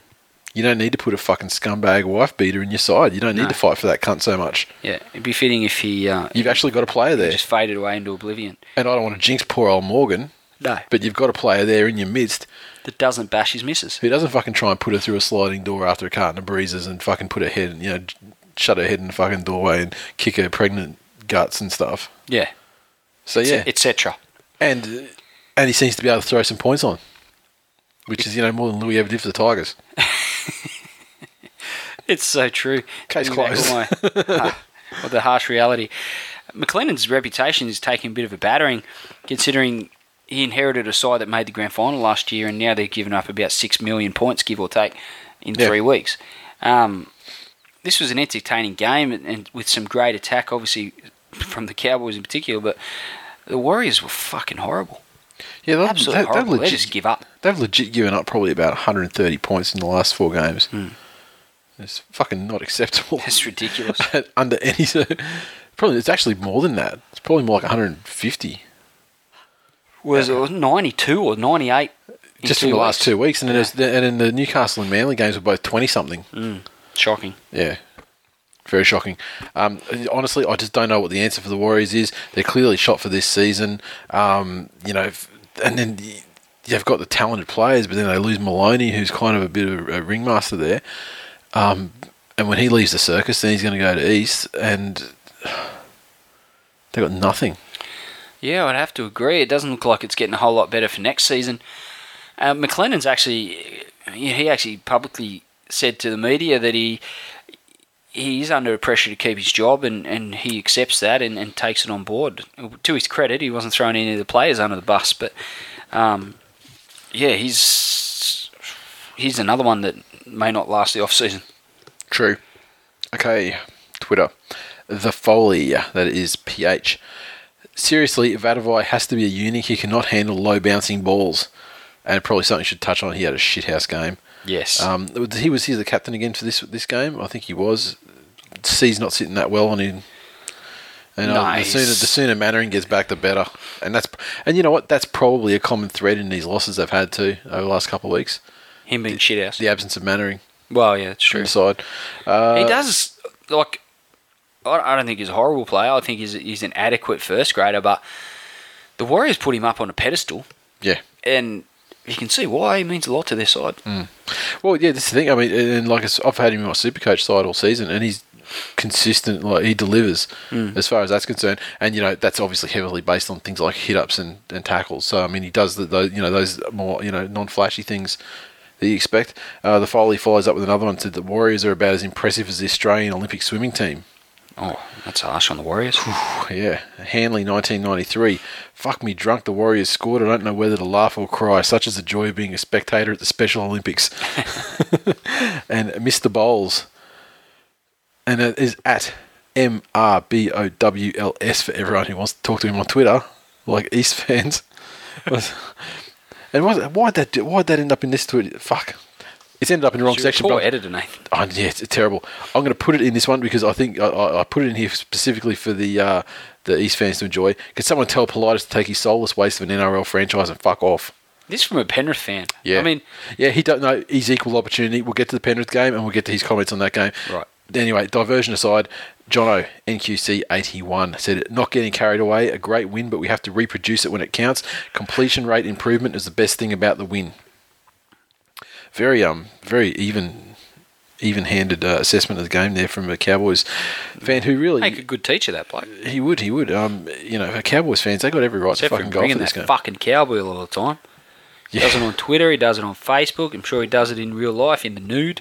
Aussie 111... Very disturbing. Aussie 11198. The Warriors are as easy as Stephanie Rice on a Friday night. # mole. # king of the Gronks. # Warriors in decline. # Kobe Bryant's penis. Whew. All right. And just want to say as well, this I said it on Twitter at the time, but this Cowboys game with them just piling the points on, it really showcases how good Manly's defence is. Because the week before they tried to do the same thing and could only get 6 points out of it. Just saying. Next game, where are we? Sunday. The 2 p.m. game on Sunday. The Canberra Raiders, 20, defeated the Penrith Panthers, 10, down at Sedibet Stadium in Penrith, a crowd of 7,500 people. Haven't the Penrith public just given up? I reckon Oak Milk is going to go into receivership at that rate. Have they changed Centrelink payments monthly? Don't know. They haven't fucking rocked up for a few weeks. It sounds like they changed them to fucking every 26 weekly. 26 weekly, exactly. Now, the points. Canberra Raiders, they had tries to Joe Picker, Jared Croker, Josh McCrone. Jared Croker got 3 from 3 on his conversions and a penalty goal. Panthers, their 10 points came from tries to Michael Gordon and Josh Manhor, and Luke Walsh was 1 of 2 on the conversions. Penrith paid the price for not capitalising on having the breeze at their backs and the field position as a result of that in the first half. They just couldn't put enough points on to keep Canberra at bay when they had their chance with field position and plenty of possession. And Canberra, to their credit, showed that they can defend when their heads are on and scored enough points to get the job done. But it still begs the question as to why this hasn't happened sooner. It's easy to say that they've had their share of injuries, but they've had these injuries all season and continue to have them. And for the last 2 years, they've had these injuries. Sure. Yeah, really. And, with the exception of the in-and-out nature of Dugan. Performances like this together. Josh McCrone was man of the match in this game, and look, I've been fairly critical of him over the course of this show the last season or two, but... 3. Or 3. Ever. Maybe I've been critical of him this entire show in every episode of that Canberra have ever played a match, but he's... at this point of the season, with the run they're making, he's the key to them making the 8. The fact that it's really only him and Dugan that's going to offer any real attacking opportunities or creativity. Like Blake Ferguson's a reasonable finisher, as is Reece Robinson and guys like that. But as far as creative guys, there's not an abundance of them. It's just him and Dugan. I'm not going to get too high on the Raiders at the moment. I mean, they're playing a Penrith side that's every chance of winning the spoon. I'm not saying that the Raiders are going to make the finals or win the comp or anything, but it all comes down to whether Josh McCrone's got it in him. And what they're doing is they're actually saving Ferner's ass as well with their, What they're doing is prolonging their fans' hurt, and they're prolonging David Ferner's career as a result. That guy needs to go. Yeah. This match was not very well watched, I'd imagine, given the number of tweets we had. Sweet fuck all. 2 of them. Only 7,000 people that went to watch the fucking thing. How many people are going to tweet about it? Now, Mr. Bowles, I said that he calls it both ways, and this is about his own side. When you play like fuck sticks, you should assume you'll lose. Very poor performance. # Panther pride. # Panthers in decline. And the Riff Man. Wow, a small child in Panthers gear behind me sobbing. I hate my team. Ouch. # child abuse. # Panthers in decline. So when Panthers supporters are throwing out the in decline tag for their own side, shit's got to get fucked. Sad state of affairs. Shit is serious when that starts happening. Exactly. Shit's getting real. Okay, next game, Canterbury Bulldogs 22 defeated the Brisbane Broncos 14 at ANZ Stadium. A shade under 20,000 people there. The tries for the Doggies are double to Ben Barber, Martin Tapau got one, and Josh Jackson. Kristen Inu 3 of 4 on the conversions. Brisbane Broncos, their points came through tries to Ben Teo and Corey Norman. Peter Wallace got 2 out of 2 conversions, and he also grabbed himself a penalty goal. I'm going to come out and say it right here, right now. The Canterbury Bankstown Bulldogs cannot win the comp with Chris Kearning at halfback. No shit, Sherlock. Fuck me. He was fucking horrible in this game. And it's clear to me with the times that he's been in the side and partnered Josh Reynolds in the halves. Reynolds has actually overshadowed him for the most part, and he was certainly exposed in this game. Covered his head. Fucking horrible game. Yeah. But I mean, he's been on the shit list for us since the day one of this show. Some would say his entire career, yeah. Oh yeah, he certainly is. I mean, he really only started playing first grade. We're kind of around, genesis of this show. Yes. And we've never rated him. It's been a travesty every week ever since. He's never proved us wrong. And as you said, you're right. Reynolds has kind of, been the Tony Carroll to his Darren Lockyer and protected his deficiencies from coming out. But yeah, he's hopeless. And the worst thing is, they got the injury-prone Hodgkinson who never really turned up as the player who's supposed to be anyway. As their backup. The matches that he's played, I think he's done fairly well, but they've been few and far between, unfortunately. Yep. So, anything else to say about Ben Barber? Ben Barber? No, not much, boy. How fucking good is he? Yep. Still, he's such is Ben Barber's dominance, Nathan. Yeah. That he's got a little 4-year-old fan. Really? I have to tell you. Really? And he's part of the way there to being a Ben Barber fan. Maybe because he sees me carry on about watching him play all the time. But he's in his house footy matches, Jackson's he's taken to making a lot of breaks as Ben Barber. But you know who always comes to the fore to stop Benny Barber scoring tries, Nathan? Johnny Adams? Not Johnny Adams. Who? Darren Lockyer. And such is the state, the mental state of my son. What an imagination that kid has. Darren Lockyer stopping anyone from scoring a try. Ever. Even when he was playing. So it'll be, and Ben Barber's got it, and Ben Barber kicks through, and Ben Barber dives to score and Lockie stops him. He just can't let this Lockie thing go. He can't do it. Oh, that's great. And his other obsession at the moment, I know I'm getting a little bit off track, his other obsession is video referees. Why? He'll score a try, like in his house footy match. Yeah. And he'll go, Dad, did you see that? And then he goes through a slow motion replay of the try. And did you see, Dad? When I went to put the ball down, the player come in and he knocked the ball and I almost lost it, but I caught it with my other hand and then I put the ball down with the inside part of my arm. So that was a try, isn't it, Dad? Let's look up at the screen, Dad. And then he goes, zoom, makes the noise when it's a try. Kid's a gronk. But I think he'd make a pretty good video ref. That's fucking hilarious. He clearly knows the rules better than the current one, especially more like Stephen Clark. He's not a big fan of my video ref decisions because I'll see him clearly drop the ball and I'll say, no try. And we go, we have to check the screen, Dad. Zoom, try. Always the opposite of what I say. Yeah, exactly. But the Broncos are really struggling for points at the moment, and I know Griffin's got every right to impose these disciplinary actions of players losing their spots and chopping and changing position, which we'll get to in the team lineups. But changing their halves and their fullback around at this stage of the season when they're fighting to try and get a spot in the 8, he needs to be careful that he doesn't cut his nose off to spot his face at this stage. He seems like the kind of guy that would do that. Sorry? He seems like the person that would do that. He does, as far as Gagai being cut straight up. Yep. And I'm not saying he wasn't well within his rights and he wasn't justified in doing that, but, they're really struggling for cohesion and changing their halves around in particular, as well as a fullback spot, is only going to hurt them.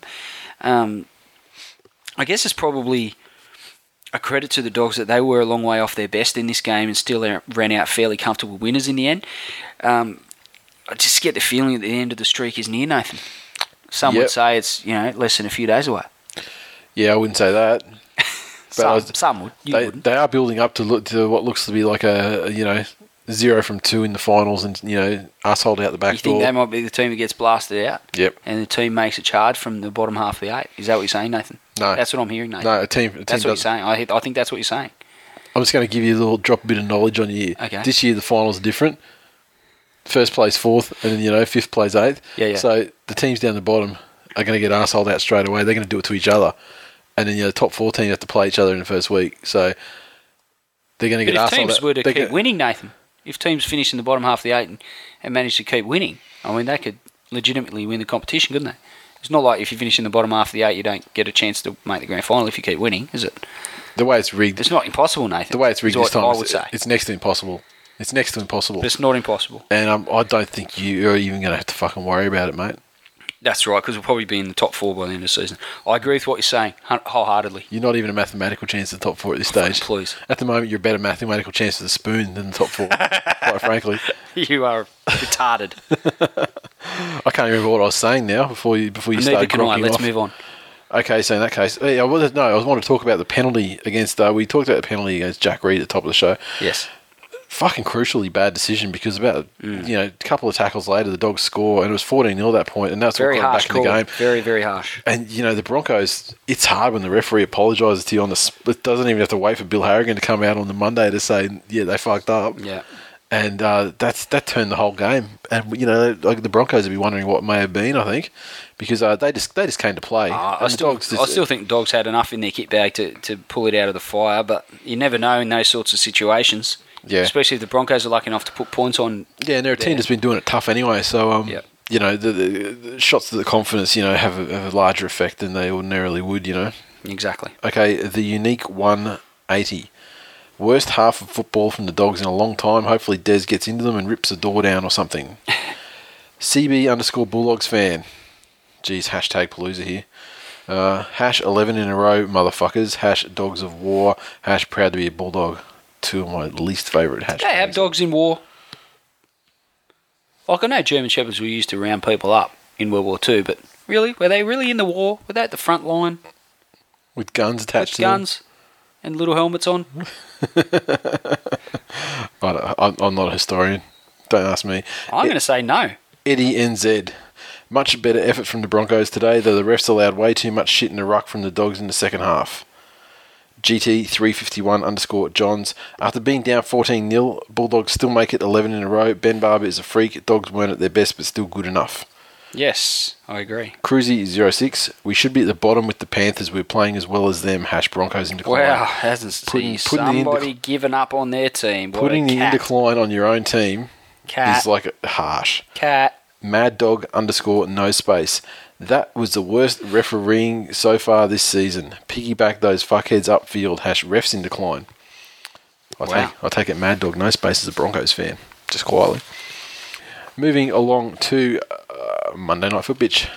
Newcastle Knights, 26, defeated the Cronulla Sutherland Sharks 4. There was a crowd of just over 15,000 people up at Hunter Stadium, and the points were as follows for the Knights. Jared Mullen, Darius Boyd, Aquila Uate Pate, Kevin Nagama, and Dane Gagai all got tries. Jared Mullen had a crack at a field goal and missed. Tyrone Roberts averaged this time 3 of 5. Sharkies, 4 points. John Williams try, the end. Forever and ever, amen. Well, that's how you play when your season's on the line. Yeah. Newcastle dominated throughout. They wanted it more. They showed up to play. Their heads were on. They kept their intensity throughout the entire match. And really, despite Paul Gallen trying to fire them up, trying everything in his his willpower and everything he had available to him to fire his team up. And he was fired up too. He certainly was. He tried his guts out, and the rest of the team just didn't go with him. Including Todd Carney. Well, I want to get to Todd Carney in the fact that we know how good Todd Carney can be. We've seen it. Everyone's watched it. He took, almost single-handedly, took the Roosters to a grand final, won the Dally M medal. We all know about that. But he wasn't a factor in this game again. And he carved up last week. Yeah, he did carve up last week. People might have thought that this was a resurgence of Todd Carney, and he was making a bit of a charge to lead Cronulla to the finals alongside Paul Gallen. But I think that was probably more an indication of just how fucking horrible the Warriors are. Yeah, exactly. I agree. And it was a bit of a training run for him, but when you put a team in that's committed in defence and he's got to come up with, consistently solid play, or his kicking game was horrible, his running game, admittedly he was trying to run the ball, but he was getting nowhere. I just don't think they can win a finals game without him firing. I agree. You can have Paul Gallen trying his guts out and making 200 hit-ups and 50 million tackles, but if Todd Carney doesn't fire, they're not going to win a finals game because they're not going to score points. Yeah, and I don't think it's about him firing. It's about him not sucking. You can have a quiet game. He could just be mediocre. Because he did at the start of the season. And they'd be a chance. Yeah, because at the start of the season he wasn't doing a hell of a lot of anything, but they were kind of winning. Because you know what he's doing? He was putting in good, solid kicks to the corners and leading a good kick chase. Yeah. And that's probably something they haven't had in a number of years, Cronulla. Certainly since Kamali left the club. Some would say that they never had that when he was there. Well, it's one thing he always had was a reasonable sort of kicking game. Yeah. But when he's a bit like the girl with the little curl, When he's good, he's very, very good, but when he's bad, he's fucked. Or however that poem goes. That's how it goes. Just paraphrasing, of course. But yeah, I really think they're in trouble in the finals if he doesn't find a bit of the form that he displayed last week against the Warriors, and he certainly showed none of it in this game. Tyrone Roberts, I'm really starting to rate him as a player. He sort of floundered a little bit in and around Newcastle's system there for a while now, but I just think his ceiling is higher than Jared Mullen's. Jared Mullen, he had an absolute cracker of a game here, but if it come down to it, and who you had to choose who was going to be your halfback, say next season for Newcastle, you can see why Mullen's playing 5'8". Yeah, exactly. And Darius Boyd probably played his best game of the season for Newcastle. Definitely, yeah. Looked better than he has all year, and I hate to say it, and there's a number of teams trying to scrape into the 8. The spot that the Tigers will vacate when they storm into the top 4. But you just wonder if the Knights might have just timed their run perfectly. They're starting to play the type of footy that lends itself to a finals type performance. They've got experienced players in key positions, and don't discount the Willie Mason factor as far as I'm concerned. Yeah, he wasn't that fantastic, I think, in this game. He wasn't, but you know what he was doing? Since he signed his contract. He was doing... Well, he hasn't signed his extension yet. Well, he has signed. He's got his extension now, I thought he was really pumped up, and I think he led a lot of the forward exchanges. And the best part was when they started to get a little bit of feeling and a bit of emotion in the game, he was at the forefront for Newcastle, and I think that's something they've really lacked. Is a forward leader that will get in there and get in other players, opposition players' faces, and won't take a backward step. Yep. And he's certainly the head cheerleader. When he's on the bench, he's fired up and getting amongst the boys. And for someone that's only been a part of the club for a couple of months, or a few months now, that's pretty commendable effort. And it just goes to show, when you got a chance to sign Ray Cashmere or Willie Mason, you man the fuck up and you sign Willie Mason. you tell the fans, and shut the fuck up, and the board, whoever's whinging, the sponsors, to just shut the fuck up. I got this. Yeah, exactly. What else do I have to say about this game? Nothing. I think Sharks are definitely, along with the Broncos and the Tigers, is certainly looking likely as teams to slide and get arsehole out the back of the 8th. Then you've got teams like, just had to add it, didn't you? Yeah, then you've got teams like, the Knights who are streaking a little bit. Canberra, who I still don't really, see as a credible threat, and Dragons are probably not that credible either. But, I could easily see Newcastle slipping into 8th position at the expense of one of these other teams. Now, Twitter, Bemson Meister. Colin Best is a bit of a misnomer. If his parents had been Mr. and Mrs. Slowturd, then it would have been more appropriate. #shithouse. Matt McLeod. If Willie Mason showed half the enthusiasm on pitch that he shows on the sidelines, the Knights would be a much more enthusiastic team. Jeez. So that speaks straight to your cheerleading you mentioned. Bemson Meister. If the Sharks were always this boring, the Discovery Channel would be fucked. #Sharks in decline. Wow. 102 Megan. All that practice playing catch with Bennett paid off for Fluffy. Bemson Meister again. Last time Boyd caught a loose ball, it was Sam Thaidays in his eye in the toilet. Sex pest. And Big Dan, 1985. The refs flip-flopping more than someone going commando. Mace 21, Willie Mason that is. It was sensational. Good effort. We'll take the points. Yes. Now, let's go back to a couple more tweets from the listeners. Let's cue the music again. Okay. Dipper FC. someone I don't know if has ever tweeted us before. No. The Choppy Close episode was brilliant. #Go Manly. #Congrats TWiL. Clearly Gronk. Cambo96. Happy 100th show to you pair of gronks. #funny cunts. Begsy 2. His memory was the birth of the Tigers in decline #. Yeah, great memory. Love it. GT351_Johns. Waiting all these years for Lottie to score a hat-trick is a great memory, as is listening to the rise and rise of the Ottoman. Agree with that. CB_Bulldogs fan. Mine is definitely the rise of Tigers in decline. And what have we got here? Magpie View. Congrats on your 100th episode. Great milestone, and you're just as much fun to listen to as ever. Oh, he begged me for a shout out. Yeah? I refused to give him one. Well, he's got one. Called my team that I support, and I might add, let me just he's tweeted at me, can I get a shout out in your 100th ep for being a needy cunt? He didn't say that. Give me some sugar. He didn't say that at all. To which I replied, that didn't happen. No, it did. Look, it's right there. Oh, you did say that. Well, my apologies. Take it back. Okay. To which I replied, no.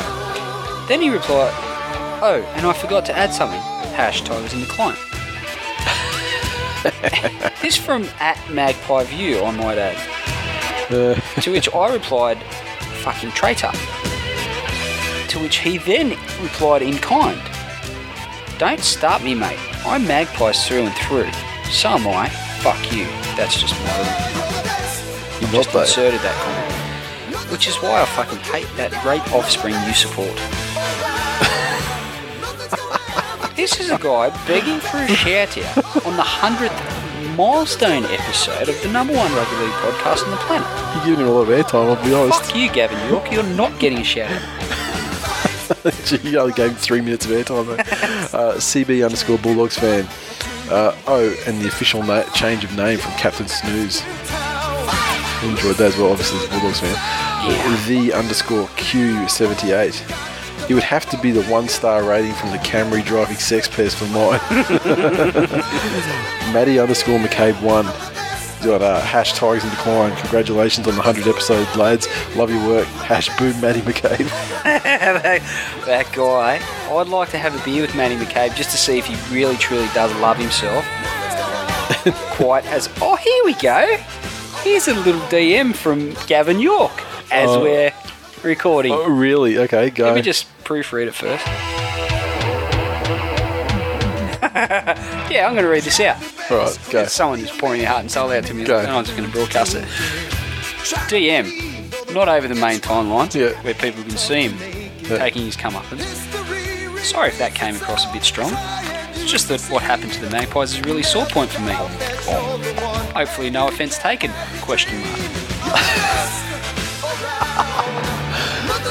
Well. Get a room, boys. Can I just say, what happened to the Magpies is a bit of a sore point for me too. But I like to have a team to support. And the only club that even moderately represents my former Magpies heritage is the West Tigers. I understand your concerns, but you're still not getting a shout out. There you go. @Nudju. The Purple Cheats special episode, the second one I ever heard. It's his memory. And we'll go finally. NQC81 said, well, here we go. The Storm salary cap special. Choppy co-hosting, every Jackson story, Sharkman05, and Nate's 180-degree turn on Des Hasler. Yeah, you have gone full circle. I'd just like to say that it's not a 180-degree turn, it's a 540-degree turn, because I spun around so quickly I actually did an extra lap on the way around.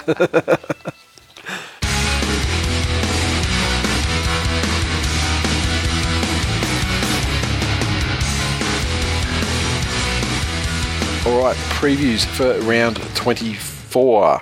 Start off on Friday night football. Canterbury Bankstown Bulldogs versus the West Tigers. Yes. Well. Could see the Tigers out the back end of the 8. Well, Nathan, I'd like to declare something. Go. I'd like to say... Let me guess. Tigers are going to win, blah, blah, top 4, something, undefeated, premiers. I find it quite rude when you do this, and it's taken me 100 shows to bring this up, but I think you're a cunt. You've said that thousands of times. That's probably true. Across 100 episodes. Look, if the Tigers win this game, they win the comp. There's no one else that'll stop them. If they lose this game, if you let me finish before you talk this after. Oh, fuck. Yeah, go on. If they lose this game, they'll probably still win the comp. It won't be quite as impressive. I think they've got their game faces on at the moment. The West Tigers, there's literally nothing that can stop them in the NRL at the moment.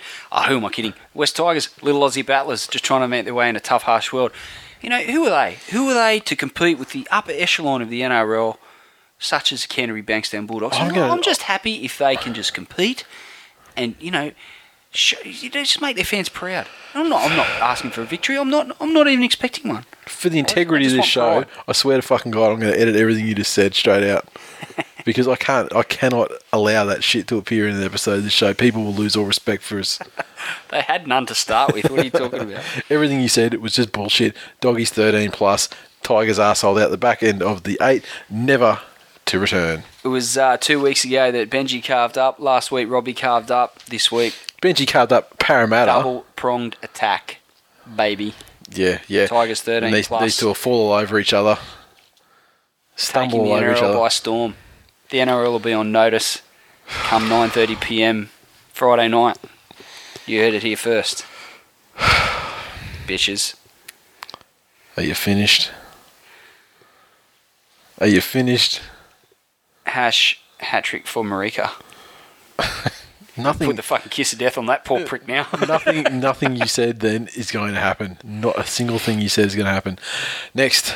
Oh, shock me. Friday night, it's the Brisbane Broncos taking on the Melbourne Storm at Suncorp Stadium. I assume you'll be in attendance rather than being a true fan of the Tigers and watching that game. It's still undecided. One of the guys that has tickets with us is a Bulldogs fan. So true. I haven't spoken to him yet about trying to come to some sort of agreement. But yeah.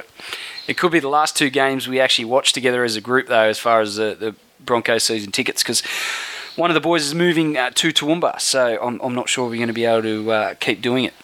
True. So there you go. Yes, might be nostalgic purposes, or I'll go and watch the Broncos game. And I'll have to get score updates from you, because there's no way I'll have to watch it on delayed. I'll have to know straight away. So I'll just text them to you, I have to know my fate. All right. Because you're really good with score updates and round updates in UFC fights and stuff. Yeah. Because you always add little witty anecdotes about how my preferred team / fighter is going. Now I know what you're talking about. Yeah, that's true. The Broncos, I mean, as we mentioned in the top of the show, Corey Norman has been given the number 1 jersey for the second week running. Josh Hoffman is back in the side, but he has to come back on the wing. Yes. So that gets rid of Maranta. He drops off. Ben Hunt, he retains the 5/8 position. They're obviously struggling for creativity there, and he was okay. He was good in parts. Corey Norman was good from fullback in parts too. Yeah, he went okay, I thought. But Broncos, they're going to struggle against the Storm. The Storm appear to be kind of back in their groove a little bit. Certainly getting towards that way. I mean, they blew the cobwebs out against Penrith the week before. If they can't beat Brisbane, based on the way Brisbane are going at the moment, if they can't beat Brisbane by a long way, then you're still going to have to ask those same questions of the Storm. Yep. As much as I hate to admit it, I'd prefer to see Brisbane win, to be quite honest. It's not so good for you guys if Brisbane win, though. Well, if we keep winning, who cares? Yeah, but you're not going to keep winning. What I'm saying is, look, you've got 3. You've got 1 winnable game out of your next 3. Week, don't bother cooking dinner, Nathan. I'm going to bring your fucking words and serve them up to you on a platter.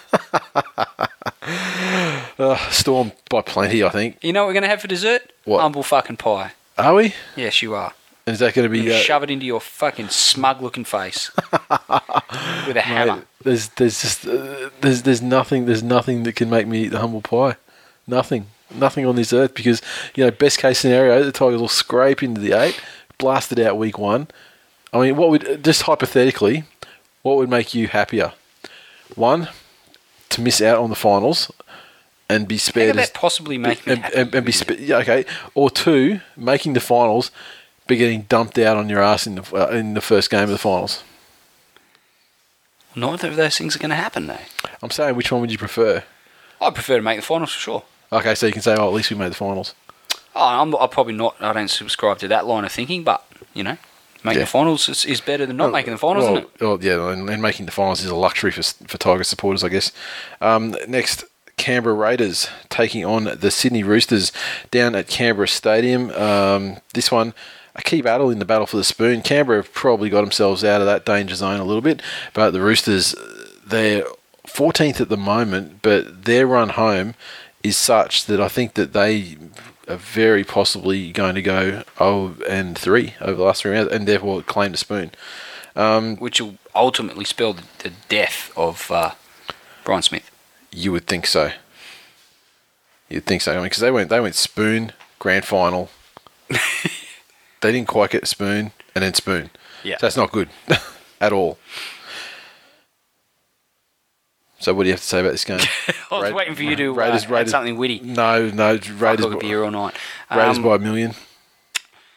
I'd have to say, based on last week, I think the Raiders will build on that, and I think the Roosters have certainly got a performance in them to beat the Raiders. It's whether they actually produce it.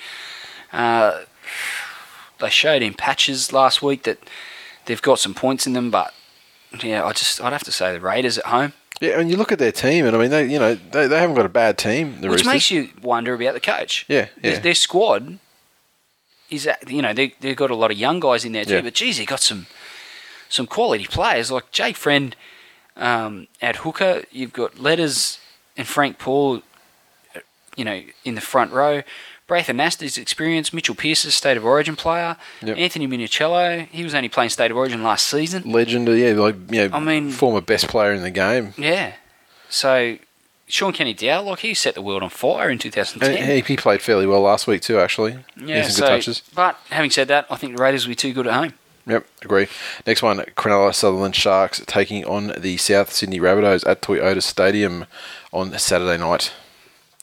So, Toyota Stadium on a Saturday night is generally a happy hunting ground for the Sharks, pardon the pun. Yep. Bit of a graveyard. Rabbitohs. Inglis comes back for the Rabbitohs. They do get Inglis back. You think they can bounce back? Isaac Luke starts again. Yeah. I know what you're saying. I think the Sharks were pretty ordinary last week and they'll be looking to bounce back. It's just a matter of just how buoyed the Bunnies are by having Greg Inglis back in the side, and I think the Rabbitohs might be a bit strong for the Sharkies. You'd think the Rabbitohs would like to try and make some sort of a statement after last week, but then again, so would the Sharks. That we're not good enough to beat Manly, but we can beat up on the Sharks. Exactly. The perennial strugglers, the Sharks. Yeah, Rabbitohs 1-12. If the Sharks lose this game, they're in fucking freefall if they lose this game. They are in freefall, exactly. Okay, the Warriors take on the Penrith Panthers over there at Mount Smart in Auckland. Can the Warriors beat up on a travelling Panthers side? I mean, Panthers have not been good. They've got the the whole wooden spoon spectre thing. They need to keep winning. It's just like a fucking leper going up against a limbless man. Yeah, exactly. Surely the Warriors have to win. Why surely? What the fuck have they shown for the last month? You look at they have to win anything. You look at their lineup and you look at how similar it is to the side that made the grand final. They're one of the teams that barely suffered through too much injury. I mean, they've lost Locke now for the rest of the season, but other than that, they had an ongoing injury to Mannering. I think the Panthers. I think just the fact that Michael Gordon is there and he was a lot better last week for the run, and I think he'll only improve.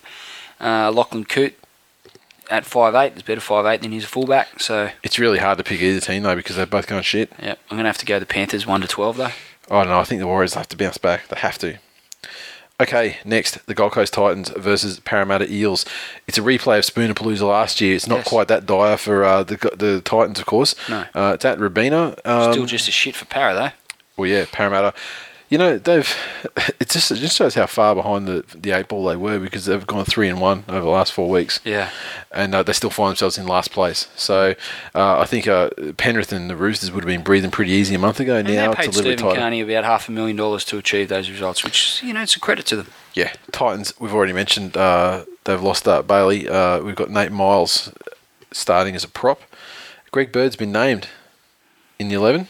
So I heard he was long odds to take part in this game. Yeah, well, they don't. And Ashley Harrison does. He'll be far from 100%. Ashley Harrison there as well, and they don't have an extended bench either, so they must be fairly confident in Bird returning. Yeah, I thought Ben Ridge went really well last week. He's starting to come into his own a little bit, get a lot more confidence from having played a fair bit of first grade in recent seasons. So, I think he's going really well, and I think the Titans will be too strong for Para.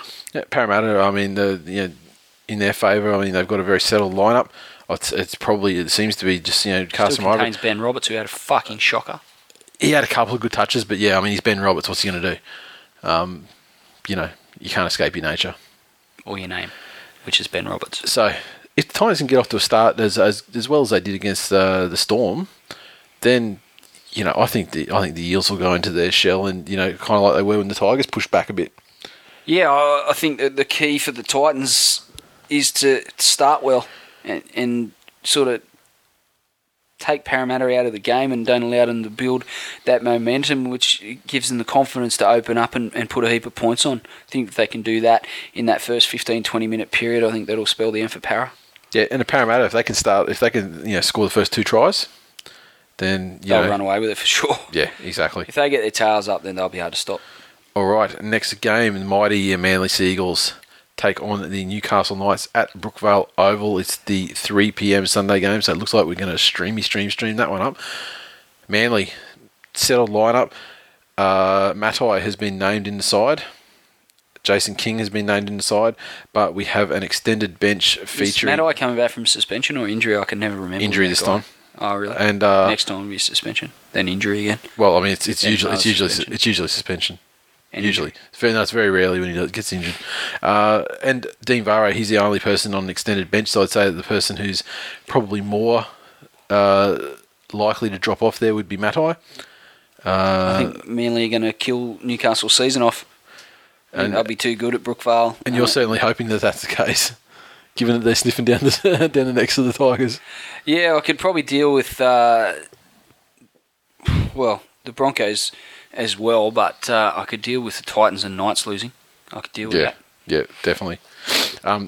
Manly be too good. They kind of slept on the Knights last time they played, which got thumped, which coincided with and got thumped, which coincided with the Knights actually learning to play. And actually whether it's a matter of listening to Bennett or whatever, they just seemed like that was the advent of when they started actually winning their games and thumping Manly. But also it was also the medicine for Manly to start their run for back-to-back titles, and they've looked like world beaters ever since. And they're going to beat the Knights aren't the world. Yeah, I think the Eagles will win, and it'll help the Tigers out. So all the more reason to cheer Manly on to a glorious victory on their destiny to back-to-back premierships. Now, Monday night foot bitch. St George Illawarra Dragons take on the North Queensland Cowboys. This one is down at Wynn Stadium in Wollongong. It's Monday night football, so do you pick the Dragons to win because of, hey, Monday night? Oh, it's a tough one. Dragons be as bad as they were last week. Dragons are coming off a game where they lost because they couldn't score points, and the Cowboys are coming off a game where they scored 52 points. So I'd have to tip the Cowboys, to be honest. Oh, you have to tip the Cowboys. I mean, they've never been the best travelling side in the world, but I mean, the Dragons are shithouse.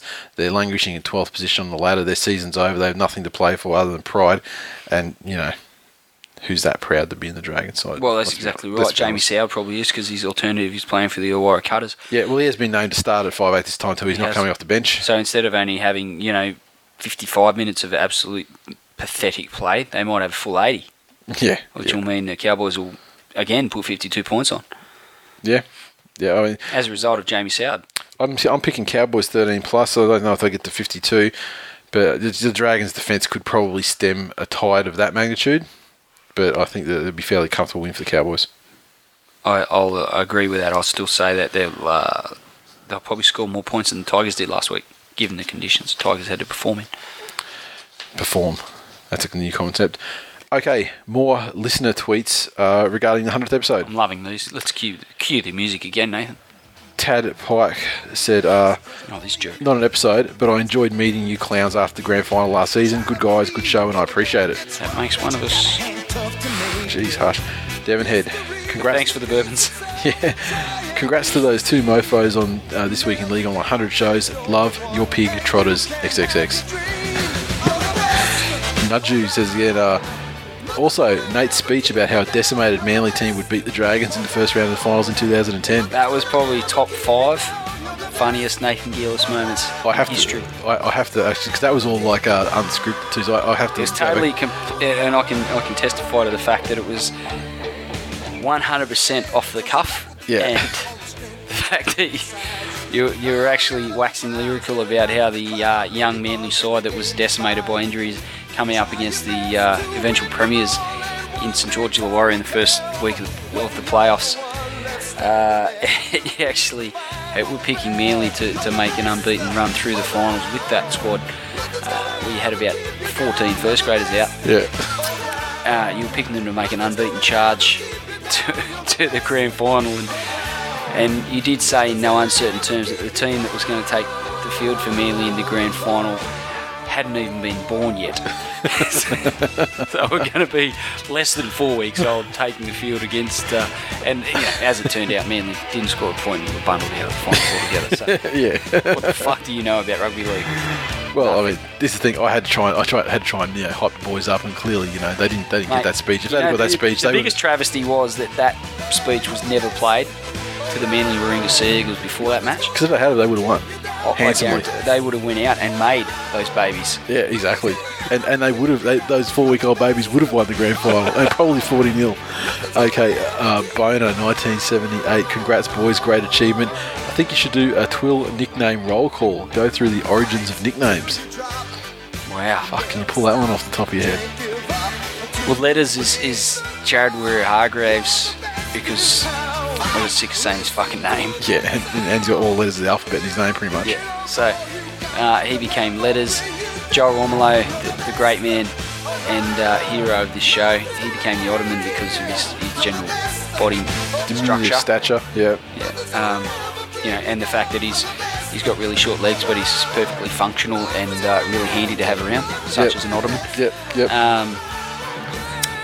And it lends itself to the Ottoman Empire, etc., and all those sorts of... exactly, as we've used many a time, yeah. Couldn't really script this shit, as we've said a number of times. Captain Snooze / No-Dos is of course, Chris Naninu.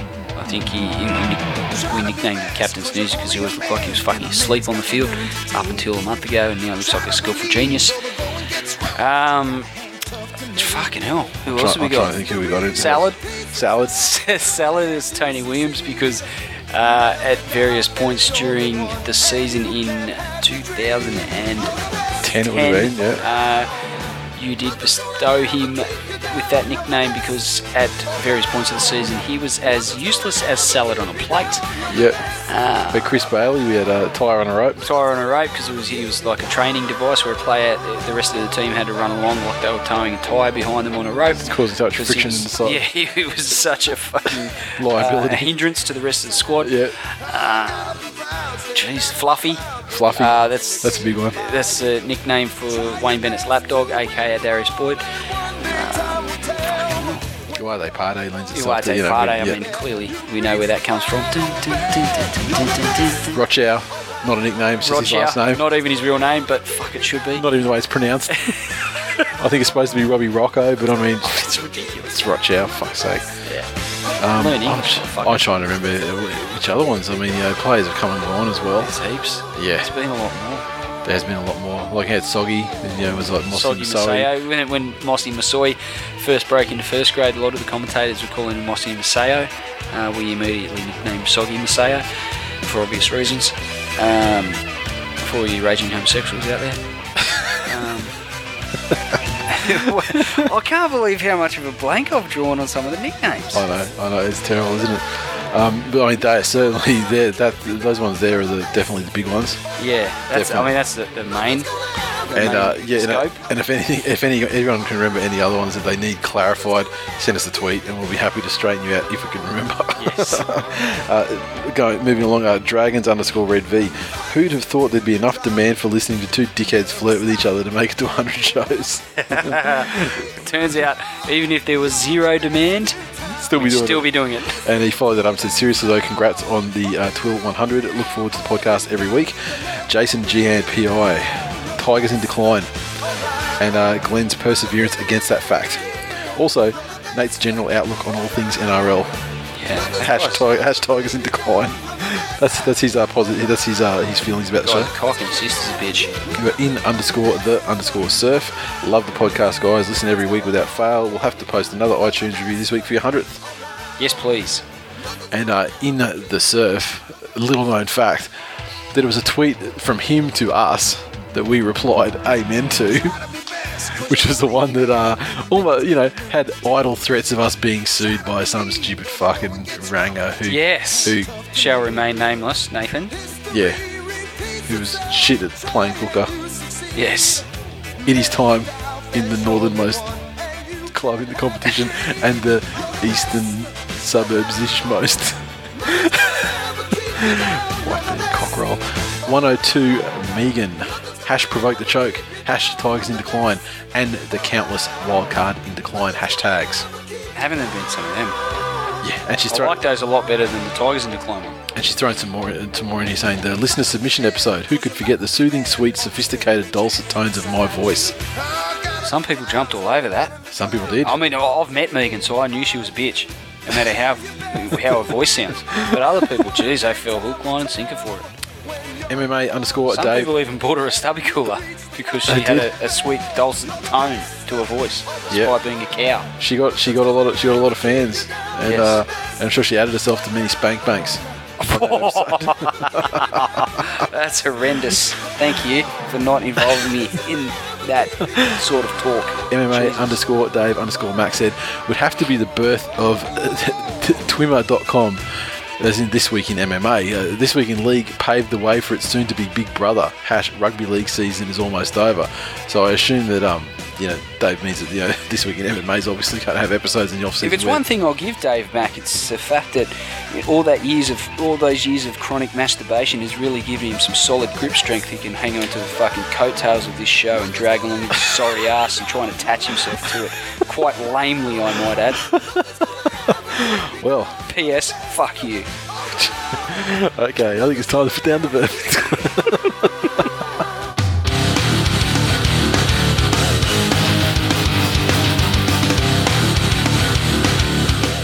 That is full time for the milestone, episode 100. As always, you can interact with us on Twitter, so follow... Why didn't someone mention it was 100 episodes? That snuck up on me. So follow at TWI League on Facebook as well, facebook.com/This Week in League. The likes are creeping up to the 1,000 mark. We had a good jump last week, about 10, so we're sitting on about 964, 36 to go. What have we got? 3 weeks of regular season, 4 weeks of finals. It's not many a week. Should be easy. Piece of piss, 5 a week. What the fuck is wrong with you guys? Just invite a couple of people that you know like footy. Exactly. Just invite them. And conversely, I'd say thanks for the support, everyone. It's not rocket surgery. Yeah, and I'd say, thanks for the support, everyone. That's what I'd say. And Glenn, you want to keep it solid, people. Yeah. You've gone so lame, Nathan. I remember when you used to hate on people just because they bagged Brent Kite. And you used to jump all over him on Twitter. And now look at you. Hey, just vanilla. I still jump on people all over Twitter. Fucking hell. Not to mention pulling the fucking puppet strings as well. Throwing Jedi mind tricks on motherfuckers. Alright, where were we? iTunes. No new reviews this week. Our nemesis... And this is another thing. How hard could it be? After you invite a couple of friends on Facebook, jump over to iTunes, put a fucking review on. Say something nice. Give us 5 stars. Yeah, I mean, to be fair, I mean, people who hate the show, like Andos20, found the time to go and put a review on there. So you think people that love the show would be able that guy's a busy motherfucker. I mean, he's out there taping people having sex with his wife and driving a Camry. And finding people to have sex. to bingo. And finding people to have sex with his wife. Exactly. And that shit takes time. And finding new sites to sign up accounts for so he can find people to have sex with his wife. From his, he still took time out of his busy day to turn the camera off from filming someone having sex with his wife, get over to the computer, in the nude, type a review saying how shit our show was. Yeah. Happy 100th episode to you too, Andos20, you cock. But our nemesis / buddy Tad Pike has left a review, hasn't shown up yet. He did mention, he asked me the other day how to do a review, because, Because he's a fucking skillful genius. You need animal proteins in your diet. What you need is some alpha brain. I'm sure it's a glowing review though, and it'll be up there for next week. Tipping. I'm I'm kind of, I sort of hit the panic station thing where I was just trying to go for upsets all day to try and catch up, bridge the gap on the leaders. That strategy doesn't work. Let's just say you're 73rd, and so you're probably closer. You're getting closer to that bet with Paraman. I think you've got yourself as a chance now. Wouldn't it be magnificent when the Tigers, like the champions of the people that they are, storm into the top 8, take the NRL by storm? Wouldn't it be magnificent if that coincided with me knocking off that cockhead Kyle in the tipping comp? Tell you. You finished? Yes, thank you. Fantastic. Okay, now the traffic jam at the top of the tipping table, it's even further sorted itself out a bit last week. Last week it kind of, we had 2 weeks ago, it was ridiculous. We had probably about 300 people that were vying for the top 5. Now it's definitely been cut down to, we've got a top 7 guys, okay? Whitey still on top by 2 points. Skinny has come back up into the mix. He's 2 points behind, and he's in second position. Third, tied on points with Skinny, is it's me, Cookie Bra, who relinquished second place this week. Kylie M, she was up there. She's dropped as well this week too to outright 4th position. And Simo Ali is back up into 5th position. He's 1 point behind. And tied with Simo Ali, we've got Todd H, 1987, and David Tierney. I think David Tierney might be a new face up in the top 5. Yeah, sounds new. Yeah, so well done, everyone. And speaking of well done to my team, the mighty Direwolves in fantasy football, who had a pretty shit week, but managed to jag most of my wins and got the important one in the cash comp. And it was a sweet victory in another comp. It wasn't this week in league comp, but it was one I was up against Paraman. Come down into the final Monday Night Football. I had a lead of about 30, and I had Gallen to play. He had Gallen to play as well, plus Todd Carney. Todd Carney's budgeted for 54, 55 points. Easy fucking win for Kyle. Easy win. I fucking won by 1 point. 1 point. Well, last night... Nothing would be sweeter than beating that Gronk by 1 point. When the game was finished, I was leading by about 22, and then after adjustments and everything like that, Carney finished the game on 12 points, and I think he got adjusted up to about 30. So, and then along with a couple of other adjustments, 1 point. I would have been fucking gutted to have lost that game. So, the games I did win too, straight through to the prelim final as well. So, a week off for the main boys, and I've got another one that's fighting for survival this week. So how did you go? I know I saw you undefeated won their first game in the Tard Cup. I'm not quite undefeated for no reason, Nathan. Well, they did finish 4th last in the regular season, so yeah, that's exactly why they're called undefeated. So how about this week in league comps that you're in? Are you actually in the finals in any of them? One. And did you win? Yes. Who'd you beat? Someone I'm not familiar with. Okay. To be honest, look. It's a bit disappointing that I left my run a little bit too late, and undefeated went the first 12 games of the season without a victory. Yeah. As you would expect a team named undefeated to do. Yes. But yes, fantasy football used to be my thing. Now, fucking suck at it. Not particularly good at all. It's very easy. It just takes a little bit of concentration once a week. And unfortunately, I lack said concentration. What are you doing? Just lining up some tweets. Oh, this is 100 episodes of this shit. Yep. You still can't get your shit together. No, I'm just lining up. I was just checking it. Just want to make sure that everyone who gave us a shout out for the 100th episode gets their tweet read out and everything. Because, at the end of the day, this show is, it's for the people. It is. By the people, or by 2 people. But, we like to include the listeners' tweets. And so we like to include shout outs. And, obviously, that gets a lot of the funniest moments in the show come from interaction and stuff with the listeners. Sure does. So for the final time on this episode, the 100th episode, let's look at some of the final tweets that came in. Let's crank up that music one last time. Year of a Panther said the best memory was Lottie's hat trick. Hang on. # Inception does work. And we got I don't like you. CB_Bulldogs fan. My favourite moment over the last 100 episodes was when my tweet was read out. Wait, that hasn't happened yet. Well, I'm pretty fucking sure you got like 4 on this episode, so, type thing. It has happened. It has happened. It has happened. I mean, you don't know it yet because you're listening to it all in 1 year, but it's happened, all right? Back in your box. Bemson Meister, favourites have to be #Tigers in Decline and the Jackson Chronicles. Genius. Well done, gents. Kudos to you both. And Bemson Meister, he's been a revelation over the last probably, Hasn't he, what? 2 months maybe since he's been listening to the show. I mean, he spends time that he could be spending, because he is skinny ranger. He could be using the time that he spends tweeting us 20 fucking times a game. He could be like dyeing his hair and eating a pie. Turns out, tweeting us. Exactly. Going malnourished with shit hair. Random Hammer, happy 100th, you pair of grumpy old cunts, #Tigers in Decline. Joe V. Miller, what about the time you predicted Tigers as undefeated premiers and it happened? Yes, exactly right. Thank you. See, someone understands me. And he's got some more fond memories though, Joe V. Miller. He said maybe it's revelation equals Adam Blair, or maybe that Glenn's a rookie league fan. How dare you, sir? # said by an Eels fan. Oh, double how dare you, sir? Stuart Marler. Russell Fairfax's dick probably has a mullet too. Priceless. And that one there, honestly, I can't fucking even remember. I'm pretty sure that was me. I can't remember when. I don't remember the context of context. it. But it I imagine that was very hilarious. It sounds it. The tweet does, yeah. I can't believe I ever come up with it. Erin Louise Tate, the memory was our amazing sign getting on TV during the footy show. Fuck, I've already mentioned it. And that was sensational. Thank you very much, Erin. That's sensational. I love Erin. She's great. All right. I say some hurtful things about Erin. Don't you? All the time. Yeah, far too many times. About how she's not married yet and stuff. And, I feel for her. She deserves to be married and make someone miserable for the rest of their life. Yeah. It's something I think she'd be good at. That's all I'm saying. Stop slagging. Hello. Woody Solo, congrats to you both. Thursdays suck in the off-season without your special brand of bullshit. Cheers. #Go Manly. #TWiL on the incline. Thank you. Riz666. He got up on his little stepping stool and typed on the keyboard. Congrats, boys, on the milestone. Been listening since the beginning. Thanks for the memories, Nate and Glenn. You're welcome. Good on you, Riz. Cage. Risby stick.